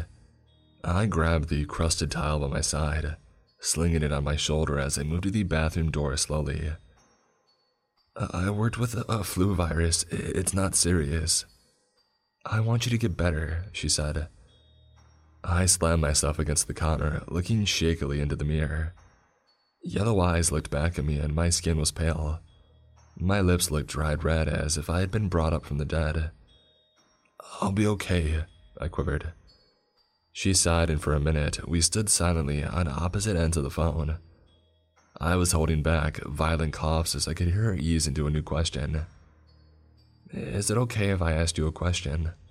"Go ahead," I said, my head throbbing. I could feel something in my stomach, the pain in my abdomen growing in intensity as I turned my face to the sink. Something wanted to come up. I turned the faucet on, dipping the washcloth in the frigid water. "Were you in the office on Monday?" I shakily turned the water off, gripping the edge of the sink as my legs began to weaken. "No, why?" I asked with a fragile voice. "Well, one of the specimens I received from the Amazon went missing, and I was trying to see if maybe you knew where it went." "Specimen?" I looked into the mirror. I looked half dead already. The feeling in my stomach was beginning to lurch. I was about to give in. It was a never-before-discovered species. A spider. My eyes bulged as something in my throat popped. I didn't have time. I dropped the phone as my hands grabbed the sink and I lurched into the bowl. I opened my mouth and a wave of fluid immediately left my throat. Liquid flooded from my mouth and into the sink, and after it felt like an hour, I pulled myself up, wiping the edges of my mouth quickly with uncooperative hands. I could feel my tired heart accelerate violently as I took in what was in front of me. The fluid in front of me was alive. The sink bowl was red, the bottom lined with small chunks of flesh. From the mass, I could see movement. Hundreds of tiny hairy legs scurried around at my sink. I could feel my stomach nod as I watched. They were bright red, their tiny legs scraping what I had given up, their small mouths feeding off what I had now stained the sink with. I had thrown up a colony of spiders. And then I felt the legs in my throat, felt the movement in my stomach.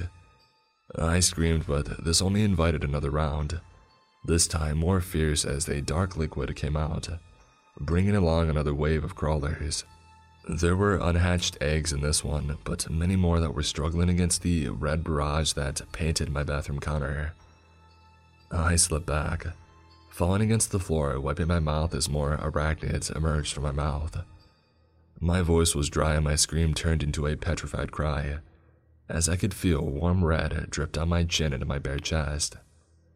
100 fleeing spiders crawled away, into the dark recesses of my home, out the window and down the drains. I brought my legs to my chest, swatting at whatever had walked past me, my body lurching and violently shaking as a third wave tried to surface. I could feel my guts contort and twist as I kept my mouth shut, a flurry of tiny feet scurrying past my lips. Tears scoured down my face as I spat into the toilet, the drops from my eyes wishing the nightmare away. I awoke the next morning in my bathroom. The sink was covered in dry, dark red chunks. The toilet bowl was a color of dusk. The tile was littered with trail marks of red and the slain bodies of tiny spiders. The unhatched eggs that had emerged were still in good condition. I destroyed them with my boot. Beyond me, the room was devoid of life. I stood, my strength returning, and I turned in the shower as I quietly sobbed, my aching body destroyed as I wept against the wall. I recovered over the course of that day. I ate, I sanitized, I drank, I sanitized again, and I spent the next 5 hours re-sanitizing everything that I touched. I didn't say anything to anyone. I had the flu. That was my story. And then it dawned on me. I had released hundreds of these into the wild. They had hidden, retreated, and there were countless now out on the prowl for their next victim. Victims who were asleep like I was. Victims who didn't know they existed. Victims who might wake up with a sore throat and call it a cold. Victims who would carry on with their lives until they found themselves giving birth to 100 spiders in front of a mirror. I had done nothing to try and contain this. And so I put my 2 weeks in. I'm not a virologist.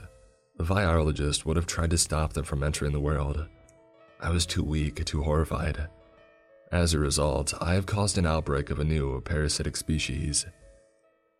Mary was devastated when I told her I quit. I told her that I couldn't explain my decision.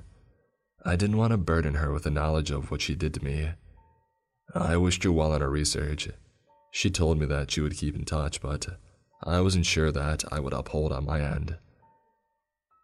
I drove home thinking about what had happened. I knew I needed to tell others, so I made this post. I packed my things and I'll be moving to a colder climate. And to this, I can only give a strict warning. If you see a red spider crawling in your house, get rid of it immediately. If you show symptoms of a flu-like disease, get tested. Make sure it really is viral.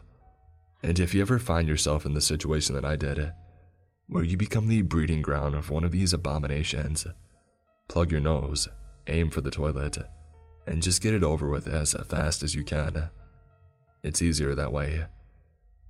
I hope they don't infest the same person twice. I went camping when I was 13. I barely survived. Written by 02321.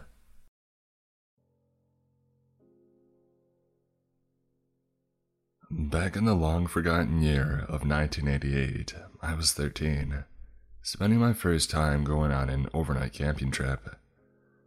Back in those days, there was limited options for entertainment. My parents were going to go crazy with me running around the house for the entire summer. They had put together some money to send me away for a trip to the lake for 3 days. I packed my bags right away, feeling excited that I was finally being trusted going somewhere overnight without my parents. The group was made of 6 girls all around the same age, with 2 adults as supervisors. They held 3-day camping trips every weekend in the summer and normally had a bigger turnout. For whatever reason, we had a smaller group, which was fine by the 2 adults that were taking care of us. Herding 6 barely teenage girls around the woods was a hard enough job.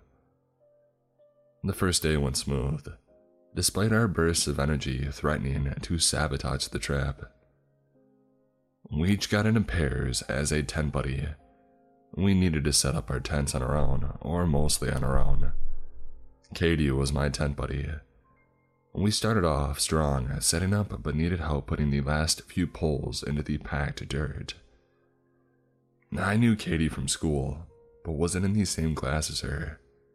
She was a shy girl, but we got along just fine. The other girls started to tease her because Katie was the youngest, yet the biggest girl of us all.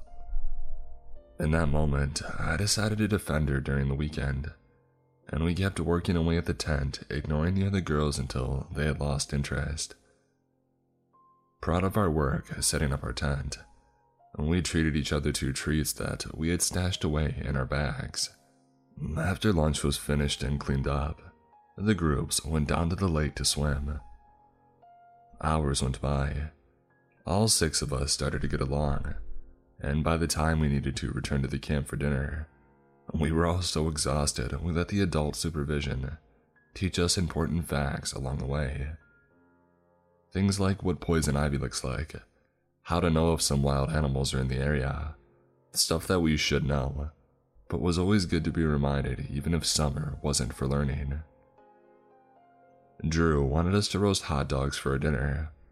He was finding it difficult to light a fire using a flint kit. He wanted to teach us a new skill. After a few minutes of a pack of hungry girls complaining, he gave up, digging out the lighter instead. Stacy was our other supervisor. She was a pretty girl, only about 20. When you're 13, that seems pretty old. Her nails were painted cute colors that us girls loved. She didn't seem to be the outdoors type of girl. Drew might have had needed help keeping all the girls in check, and he had called in some backup. Drew was a youth pastor, and the church ran the camping trips. Even so, he didn't make us say grace before eating, or even any religious activities that he planned for us. He let us stuff ourselves, and when darkness came, we told some scary stories around the campfire. It was only 9 p.m. when he made all of us go to bed, but from the active day, our bodies felt like it was much later. Each of us went to our tents with almost no complaints about bedtime. I had fallen asleep very easily. Only an hour had passed before Katie had woke me up by nervously shuffling in her sleeping bag. "Are you all right?" I asked in a low whisper. "Sorry, did I wake you up?"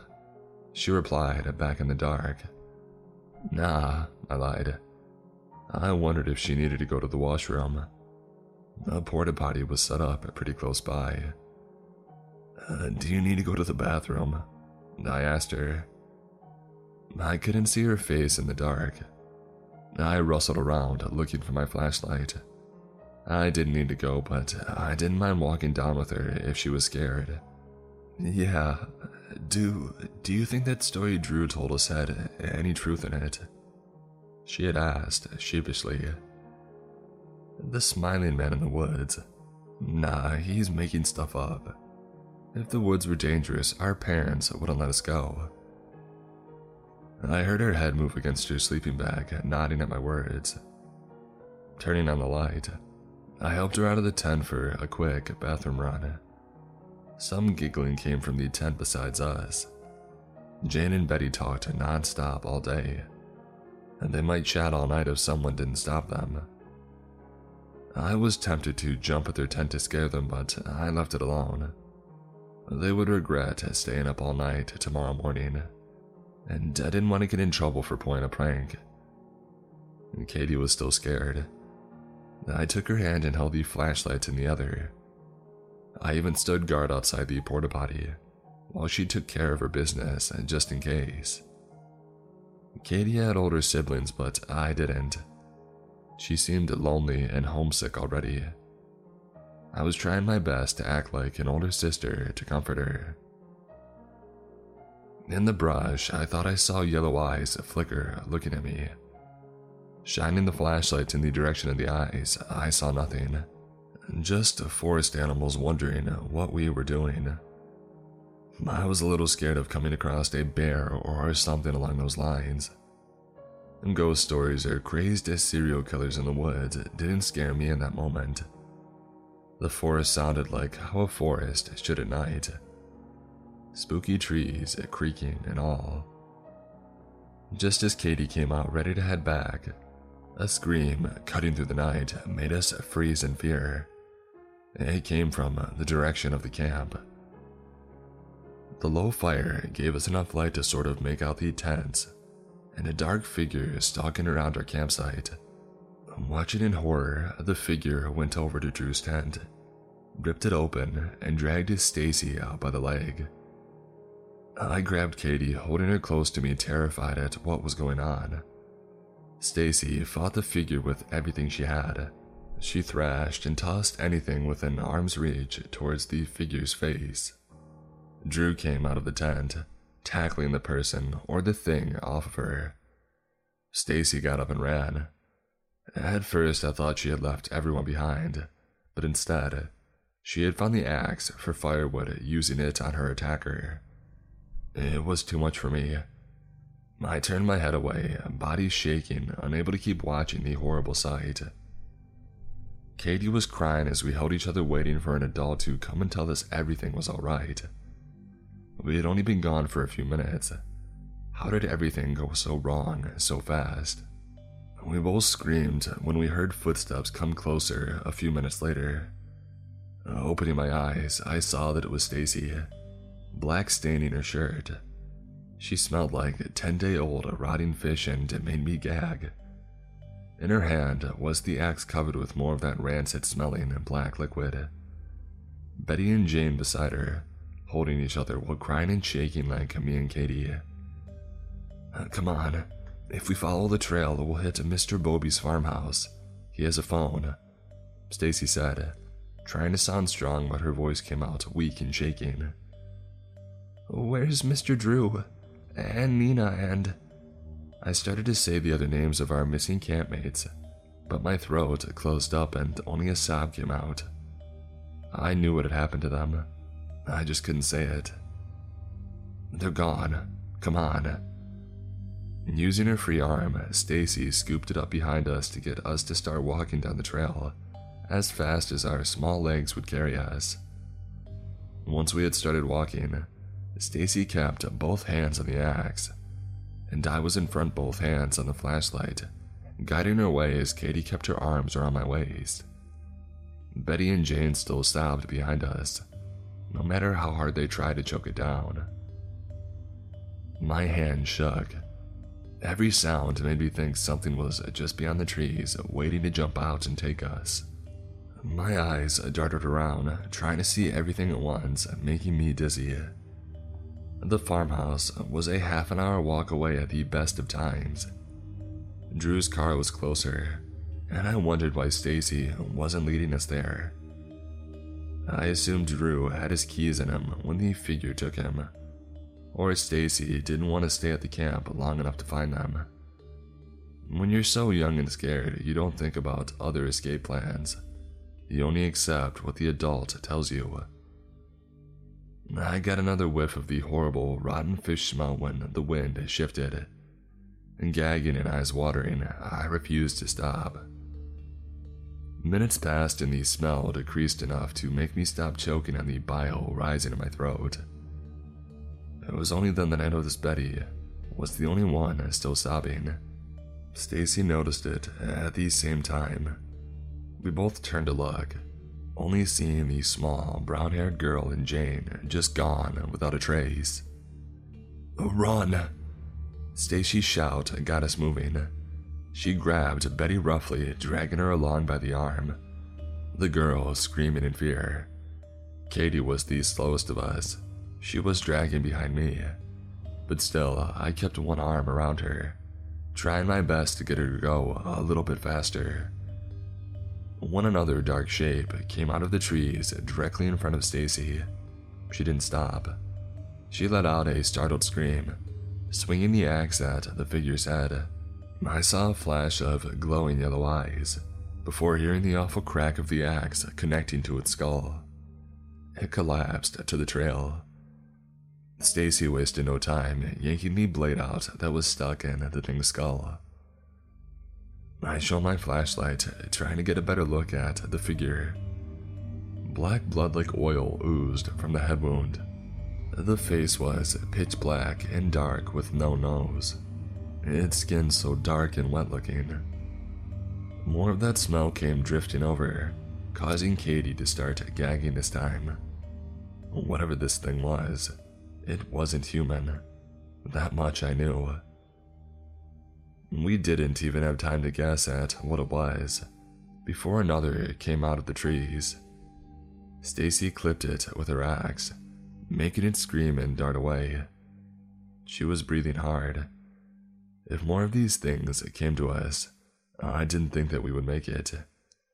Stacy was only one person, and she had to defend 3 scared girls. Even so, she looked ready to do it. Another creature came at us. Sadly, while Stacy was dealing with the first one, 2 more came. In seconds, they grabbed Betty, dragging her screaming into the woods. Stacy screamed and cursed at them, pain across her face that she didn't keep the girl safe. More and more of those creatures started to appear and poke their heads from the trees in front of us. She gave us a look. No words, just a look, and I knew what it meant and what to do. She ran towards the monsters, axe in hand, and me and Katie ran back down the trail towards the camp, knowing that we would never get past the wall of pitch-dark monsters. Stacy gave us some time and we weren't going to waste it. Running hard, Katie kept up with me, tears pouring down her face. I wanted to cry, but I knew if I gave into that, I wouldn't be able to keep going. Lungs burning, we ran until we saw the orange light of the fire. I planned to get the hot dog pokers or, well, anything I could use as a weapon. For half a second, I felt almost safe. Maybe if we found the keys, we could find a car and hide inside if we couldn't drive it. Maybe, just maybe, Stacy would get away and we could all go together. But all my hopes were crushed when Katie stumbled, falling hard. I was running so fast that I accidentally left her behind for a few paces before us getting to a stop to go back for her. A dark monster took it as a chance to swoop in, trying to drag her away. I went by Stacy's example. I let out a war cry that would have sounded funny in any other situation. Jumping on the creature's back, I hit it with my flashlight as hard as I could, as many times as I was able, aiming for its head. Our struggling only lasted a few seconds. I was tossed off its back, onto the hard ground. Looking at me with yellow eyes set in a dark face, it decided that we weren't worth it, and it sulked off. I had saved us for the moment. I needed to get Katie up and moving back into camp and to get a better weapon. My stomach turned when I looked at her. A long gash on her stomach was pouring blood onto the ground. I shook my head to clear it, refusing to give up. Grabbing her under the arms, I started to drag her back towards camp, and towards the dim orange lights of the fire. I knew some basic first aid, but already was sure this was far beyond what I could help with. Leaving her behind was not an option just yet. Horrible wound or not, I needed to at least try and help her. I was sweating and panting by the time that I got her by the fire. I kept repeating how sorry I was that I needed to drag her, and hurting her while doing so. She was very brave, and kept her sobs very low for my sake. Digging around in Drew's ruined tent, I started to look for anything of use. Just normal camping gear, no weapons I could see, and no car keys. I grabbed the first aid kit, another flashlight, and some scissors. I was hoping to find a knife of some sort. No such luck. I avoided the other tents. I could smell the blood mixed in with the fishy rot, and I didn't want to know what horror waited for me on the inside. I tried cleaning Katie up a little, but was well over my head. I didn't want to hurt her by touching her too much. Seeing that amount of blood nearly made me sick. I didn't even know of the fact that I felt faint seeing blood until that point. I was so stressed that I wasn't even aware of someone walking up to our camp, until they were just outside the light of the fire. My body jolted into action as I grabbed these scissors in one hand and the hot dog stick in the other. The black, blood-soaked axe came into view, and for a brief moment I thought that Stacy had made it back. That was not the case. A man came into the light, dressed in baggy clothing that hung loose on his thin frame. Long, straight white hair that was half-heartedly pulled back into a low ponytail, but most of it still stayed in his face, making it hard to see his features. "Who?" I choked. "Two left. Good for you." Ignoring me, he sat down next to the fire pit and started placing wood onto trying to get it going again. I was so shocked at his calm manner that I couldn't react. A soft cry from Katie brought me back to my senses. I need help. My friend is hurt, and there are things in the woods that are eating everyone. Stacy had the axe. Is she all right? Did you see her? Please, tell me something. No. Please help Katie first. She's really hurt and I'm so scared. There's a lot of blood and I don't.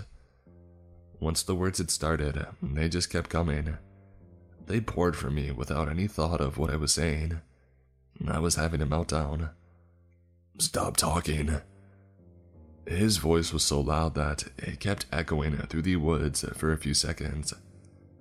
I wasn't frozen in fear by the sound and dropped all my makeshift weapons.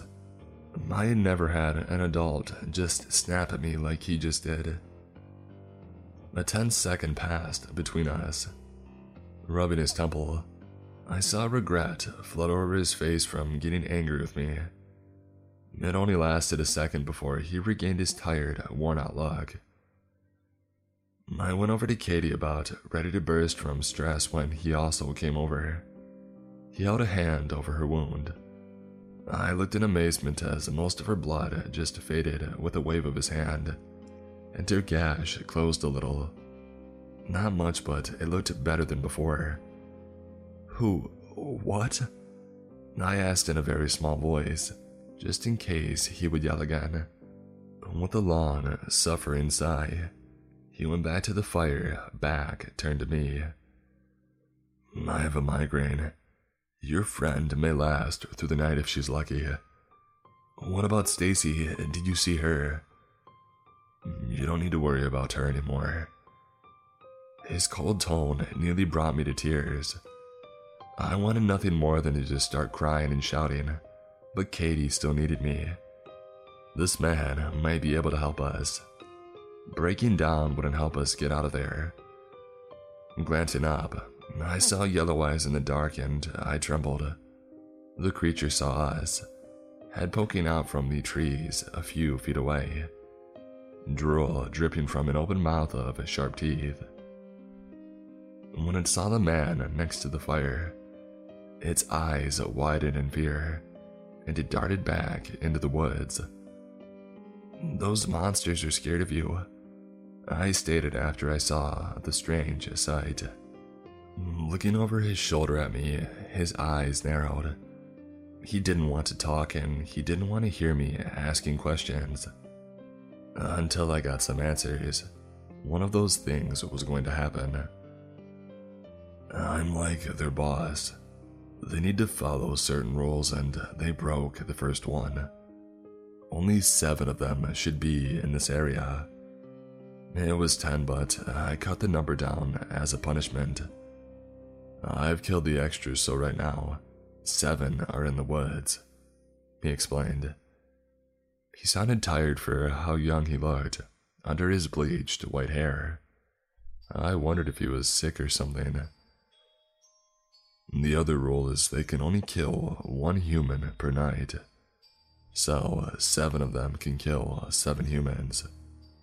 So far, they've killed 6. My throat caught again. Gripping Katie's hand, I hope it comforted her enough to calm her down after hearing such news. We were the last 2 left of our group. Fear seeped into my bones, making me feel cold even as the flames started to rise in the fire pit. They can still kill 1 more, right? I asked hoarsely. He didn't reply. He only gave me another look over his shoulder to confirm the fact. Even after it sunk in, I felt a little sense of relief. The monsters wouldn't attack us. I could just stay there or around the man and be safe. Looking down at Katie, my hope fluttered away. Unless he could heal her more, there is a very big chance that she wouldn't make it through the night. I needed to get to the farmhouse and to a phone for help. Can you carry her for me? We need to get out of here. She'll die if I don't call someone to help her. And I can't go alone through those woods with those monsters. My voice started out strong, but soon it went back into a begging and pleading tone. I'm staying here all night. My head is killing me. My eyes darted to the axe, tempted to threaten him with it until he listened. If he could kill those monsters in the woods, I had no chance of getting him to go along with my plan. If I went, I might die before I got help. If I stayed, Katie might die before sunrise. The world was so unfair at that point. I held her hand so tight that it must have hurt my new friend, but she didn't complain. "Stay here with me," Katie said finally in a weak voice. I looked down at her, really wanting nothing more than to do just that. Staying meant risking her life. I wondered if she was considering that when she had asked me. She might have just wanted someone to be by her side while she was scared and in pain. "Please, can't you heal her?" I begged once again. "I've done as much as I can. It's not my job to help out humans. I don't care which one of you lives. Only that those creatures don't break their last rule, and I'm forced to kill them." "You should kill them all. They killed..." I couldn't get the words out. I thought of Stacy and Drew and the girls that I spent the day with. They were gone and there was nothing I could do about it, aside from hate the ones who had done it. It's just their nature. Although that fact might be impossible for humans to understand. You have been on top of the food chain for so long. You think it's a tragedy when one of you dies. When in any other species, it's just how life is. My gut stirred with a white-hot rage. I wanted to attack the man in front of us, whoever he was. I knew giving into my emotions wouldn't help. I just let myself cry, and held Katie's hand hoping it felt like she had a sibling with her in that moment. I knew what my decision was, and I needed to get all the crying out before I followed through on it. "You could kill her, you know. That way you would." I didn't let him finish. I tossed whatever was close to me at his head. He raised a hand to deflect the attack, making these scissors flying off into the darkness. I thought he would be angry at me, but he just looked at me, a little stunned by my reaction. "I'm not killing her. Katie's a sweet girl who is going to live a long life and do so many good things. She's not dying tonight, and I'm making sure of that." Standing up, I went over to the axe, wrapping a hand that could barely fit around the handle. It was heavy for me, but I would need to manage. Rubbing the tears from my eyes, I looked around for the flashlight, ready to leave to the farmhouse. Grabbing it, ready to go, the man stopped me by standing in my way. "What's your name?" he asked, and it made me stop and blink. "Savannah," I told him, not knowing why he had asked. "I'm Liren. I'll give you a little bit of help." Earring, I had misheard his name. "No, never mind. Let me borrow the axe." I pulled it away from him defensively. I didn't want to trust him after he had treated us, but didn't have any other option. Letting him take the axe, he held it in one hand. In the other, he ran a fingernail across his thumb, hard enough to make it bleed. Pressing the thumb to the axe, the wood faded, turning into a solid silver. The black blood disappeared off the weapon, until it was pure and glittering in the dark. When he gave it back to me, I found the now silver axe, light enough for my small body to handle. "This is all I can do. You have to fight through this on your own. You may have a weapon now to increase your chances, but don't get cocky out there. And I know this is hard to ask, but please, don't kill those monsters if you don't need to. I don't like it when my creatures have senseless deaths. Killing for food is one thing, but gripping the new weapon in one hand, I found it suddenly very heavy. Liren, whoever he was, cared about these creatures. He didn't want them to die if he could help it. He must have had a rough time being the one to kill them when they had broke their rules. No wonder why he looked so tired and pained. I nodded at him and looked over at Katie. She still hadn't sat up. I wasn't even sure if she was aware of what was going on. If I died and she lived, she would never forgive me for leaving her. I just needed to make it for her sake. Giving them both one last look, I ran off back down the trail, new flashlight guiding my way. I didn't know where the farmhouse was, but I remembered hearing I just needed to follow the trail out and I would see it. I used up a lot of my strength running for a few minutes. Forcing to pace myself, I slowed down while looking out for yellowed eyes in the dark, not feeling safe in the slightest. Shortly, I passed the spot where Stacy had made her last stand. Tears threatened to make me stop. I didn't see any traces of her, only the bodies he had left behind. Stepping around these scattered remains, I breathed through my mouth, trying to get over the smell. When I got a few feet away from the area, I heard a crunchy noise behind me. Turning and shining my flashlight back, I gasped, seeing 4 creatures in the middle of the trail. Long fingers snatching up pieces of the fallen, and sharp teeth tearing apart the dark flesh. They looked at me, but they didn't stop eating. If the 4 stayed there, I only had 3 more to worry about somewhere in the woods. And quickening my pace, I went on. Every sound put me on edge. Sniffing the air to see if I could smell if any more of those monsters were coming close to me. 10 minutes passed without any issues. I thought that I saw some yellow eyes watching in the woods, but they didn't approach. The silver axe might be keeping them away. After all, they had the bodies of my campmates and their fallen to eat. Why go for someone with a weapon when they had some free meals all over the place? I thought I was in the clear when a figure came out of the trees, stopping right in front of me. I knew which one this was. It was the one that had hurt Katie, and the one that I had smashed my flashlight on. One eye was closed and the other looked at me with such hate. I knew that he wanted to eat my guts for the damage that I had done to it before.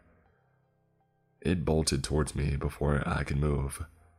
A clawed arm grabbed my shirt, lifting me up just as I swung the axe down into its shoulder. Letting out a scream, it tore the axe out, tossing it aside. And then, for some reason, it tossed me as well. I sat up, feeling bruised, to see where I had struck it. The wound was burning and flaking the dark skin. I scrambled in a panic to get to where my axe was. Without any rational thought, I darted off into the woods, with the thing screaming, following behind. I dropped my flashlight and I ran blind into the woods, without any idea of what I was doing. I should have stayed on the path, but it was too late for that now. The thing was chasing me, wanting to kill me. It was injured, but I still didn't have much of a chance against it. I ran, feeling as if my legs would give up on me at any moment. Tears stung my eyes, and branches cut my face. But I still ran for Katie's sake. The thing behind me stopped screaming, but I knew it was still after me. My heart leapt into my throat when I thought that I saw something in front of me through the trees. A beam of light moving, confusing me on what it could be. Over my own breathing, I didn't hear any of the noises, but my brain clicked into the fact that I had just seen some car headlights. I was near a road. I ran, chest threatening to burst. I tripped over a branch and rolled into the ditch alongside the road that I was so thankful for. Every muscle screamed at me as I got up and crawled out of the ditch towards the highway. It was late, but I knew this was a popular route for truckers. One would stop for me if someone would just please drive by. When I stood, it felt like I had twisted my ankle. I dragged my body, almost passing out from the effort. Axe still in hand, I looked up and down the road frantically. A blow to my back tossed me rolling into the middle of the lane. I gasped for air and stared at the monster that had just kicked me aside. My axe dropped too far for me to reach in time. It got on all fours, blood pouring from its wounded shoulder. I stared in horror, knowing this was the end, and for just to wait for it to come at me. Its yellow eyes glaring, and it let out a loud scream of hate at me as it dug its claws into the ground, ready to pounce. I couldn't move my ragged body, and I did the only thing I could think of. I screamed right back at it. Getting up on one elbow, I emptied out my lungs in a screech that made the thing not only stop from attacking me, but take a step back. We both stared each other down for a few seconds. Those few seconds might have saved my life. A blaring truck horn came from down the road. The creature looked over, seeing a transport truck coming right at it. Giving me one last look, it skittered back off into the woods. The next few hours were a muddled, frantic blur I still don't fully remember to this day. The driver stopped to get me off the road and down to the farmhouse and to a phone. He went with the farmer into the woods to check on Katie, while I stayed at the house with the farmer's wife, going between crying and sleeping. Morning came around when I woke up. Dragging my tired body to the porch, I saw emergency crews scattered on the driveway and officers going onto the trail. Someone told me that Katie was already on the way to the hospital, and they let me sit on a chair on the porch until another ambulance came for me. I sat watching everyone run around, trying to get a search started for the missing girls and Drew. I didn't know why no officers started to question me yet. I might have looked too out of it to be of any help. Someone did sit beside me to talk with me, though. I wasn't expecting so many of you to make it. Laren sat next to me, silver axe resting against the wooden rocking chair that he was in. I wanted to speak, but I was too tired to say anything. I'm taking this axe with me. No offense, it's too powerful to leave it with you. Unless you want my job. Pardon? I asked, directing my head towards him, trying to see if he was joking. Kings only last for 10 years. More if they're really strong. They need to switch bodies before it breaks down. I've been doing this job for 5, and I would like to pass the crown on to someone else. It's too tiresome. I don't know why I agreed to doing this in the first place. It's also too much of a bother to set up tests for other candidates, so I'm just asking anyone who survives a supernatural encounter if they want the gig. I stared at him, not believing the words coming out of his mouth. I didn't want to come across another monster or creature of the dark ever again, so having his job was way out of the question. This guy really needed to get some standards too. He was asking a 13-year-old girl to take over such an important position. How lazy could one person be? If I could move, I would punch you for asking. I heard a small sound that was almost a laugh from him, I should have expected that answer. At least you don't need to worry about monsters bothering you again. Any king candidates are off limits. If you weren't one, you're guaranteed to be killed by something supernatural someday, because you encountered some. But I refused. I started and shutting up too late. That doesn't matter. You're still an honored human the king recognized. If you don't want my job, you can become a knight. It would mean you would turn into some sort of creature, but you wouldn't be under such strict rules about protecting humans as I am. Your friend Katie accepted the offer to turn when she's 18. I shot my head up. Katie agreed to be turned into something horrible, like those things that attacked us. Like the things that killed everyone right in front of us. My knee-jerk reaction was anger, but the reason why she would agree to such a thing came to mind. She was hurt badly, nearly died and powerless to help me as I risked my life to save her. She might have wanted to get some sort of strength to ensure that she never felt like that again. You don't need to answer right away. Heck, you can ask to become a knight or the next king right before your death. So, just let it stay in the back of your mind. He stood up from the chair, with the axe over his shoulder and he stretched. I'm leaving and I hope I never see you again. It wasn't the nicest of goodbyes, but I appreciated the thought behind it.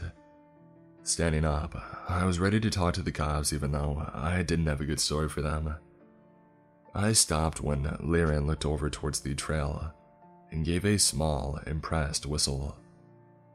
Looks like I miscounted last night. What an embarrassing mistake. What I saw made me run past him and down the dirt driveway. Stacy was on the trail, coming out of the woods, being guided by officers wrapped in a blanket. She looked beat up but was still alive and walking. I didn't care about supernatural kings or knights. I only cared about getting to Stacy and hugging her for fighting so hard to save us. Thank you all for listening to today's lineup of stories. Be sure to check out today's authors over on Reddit and leave them some nice comments. They really deserve it. Also, if you would like to support the podcast, be sure to download and check out today's sponsor, Best Fiends. You can download the 5-star rated puzzle game Best Fiends free today in the App Store or Google Play. That's friends without the R. Best Fiends. I hope you guys have a fantastic day or night wherever you may be in the world. And as always, stay creepy.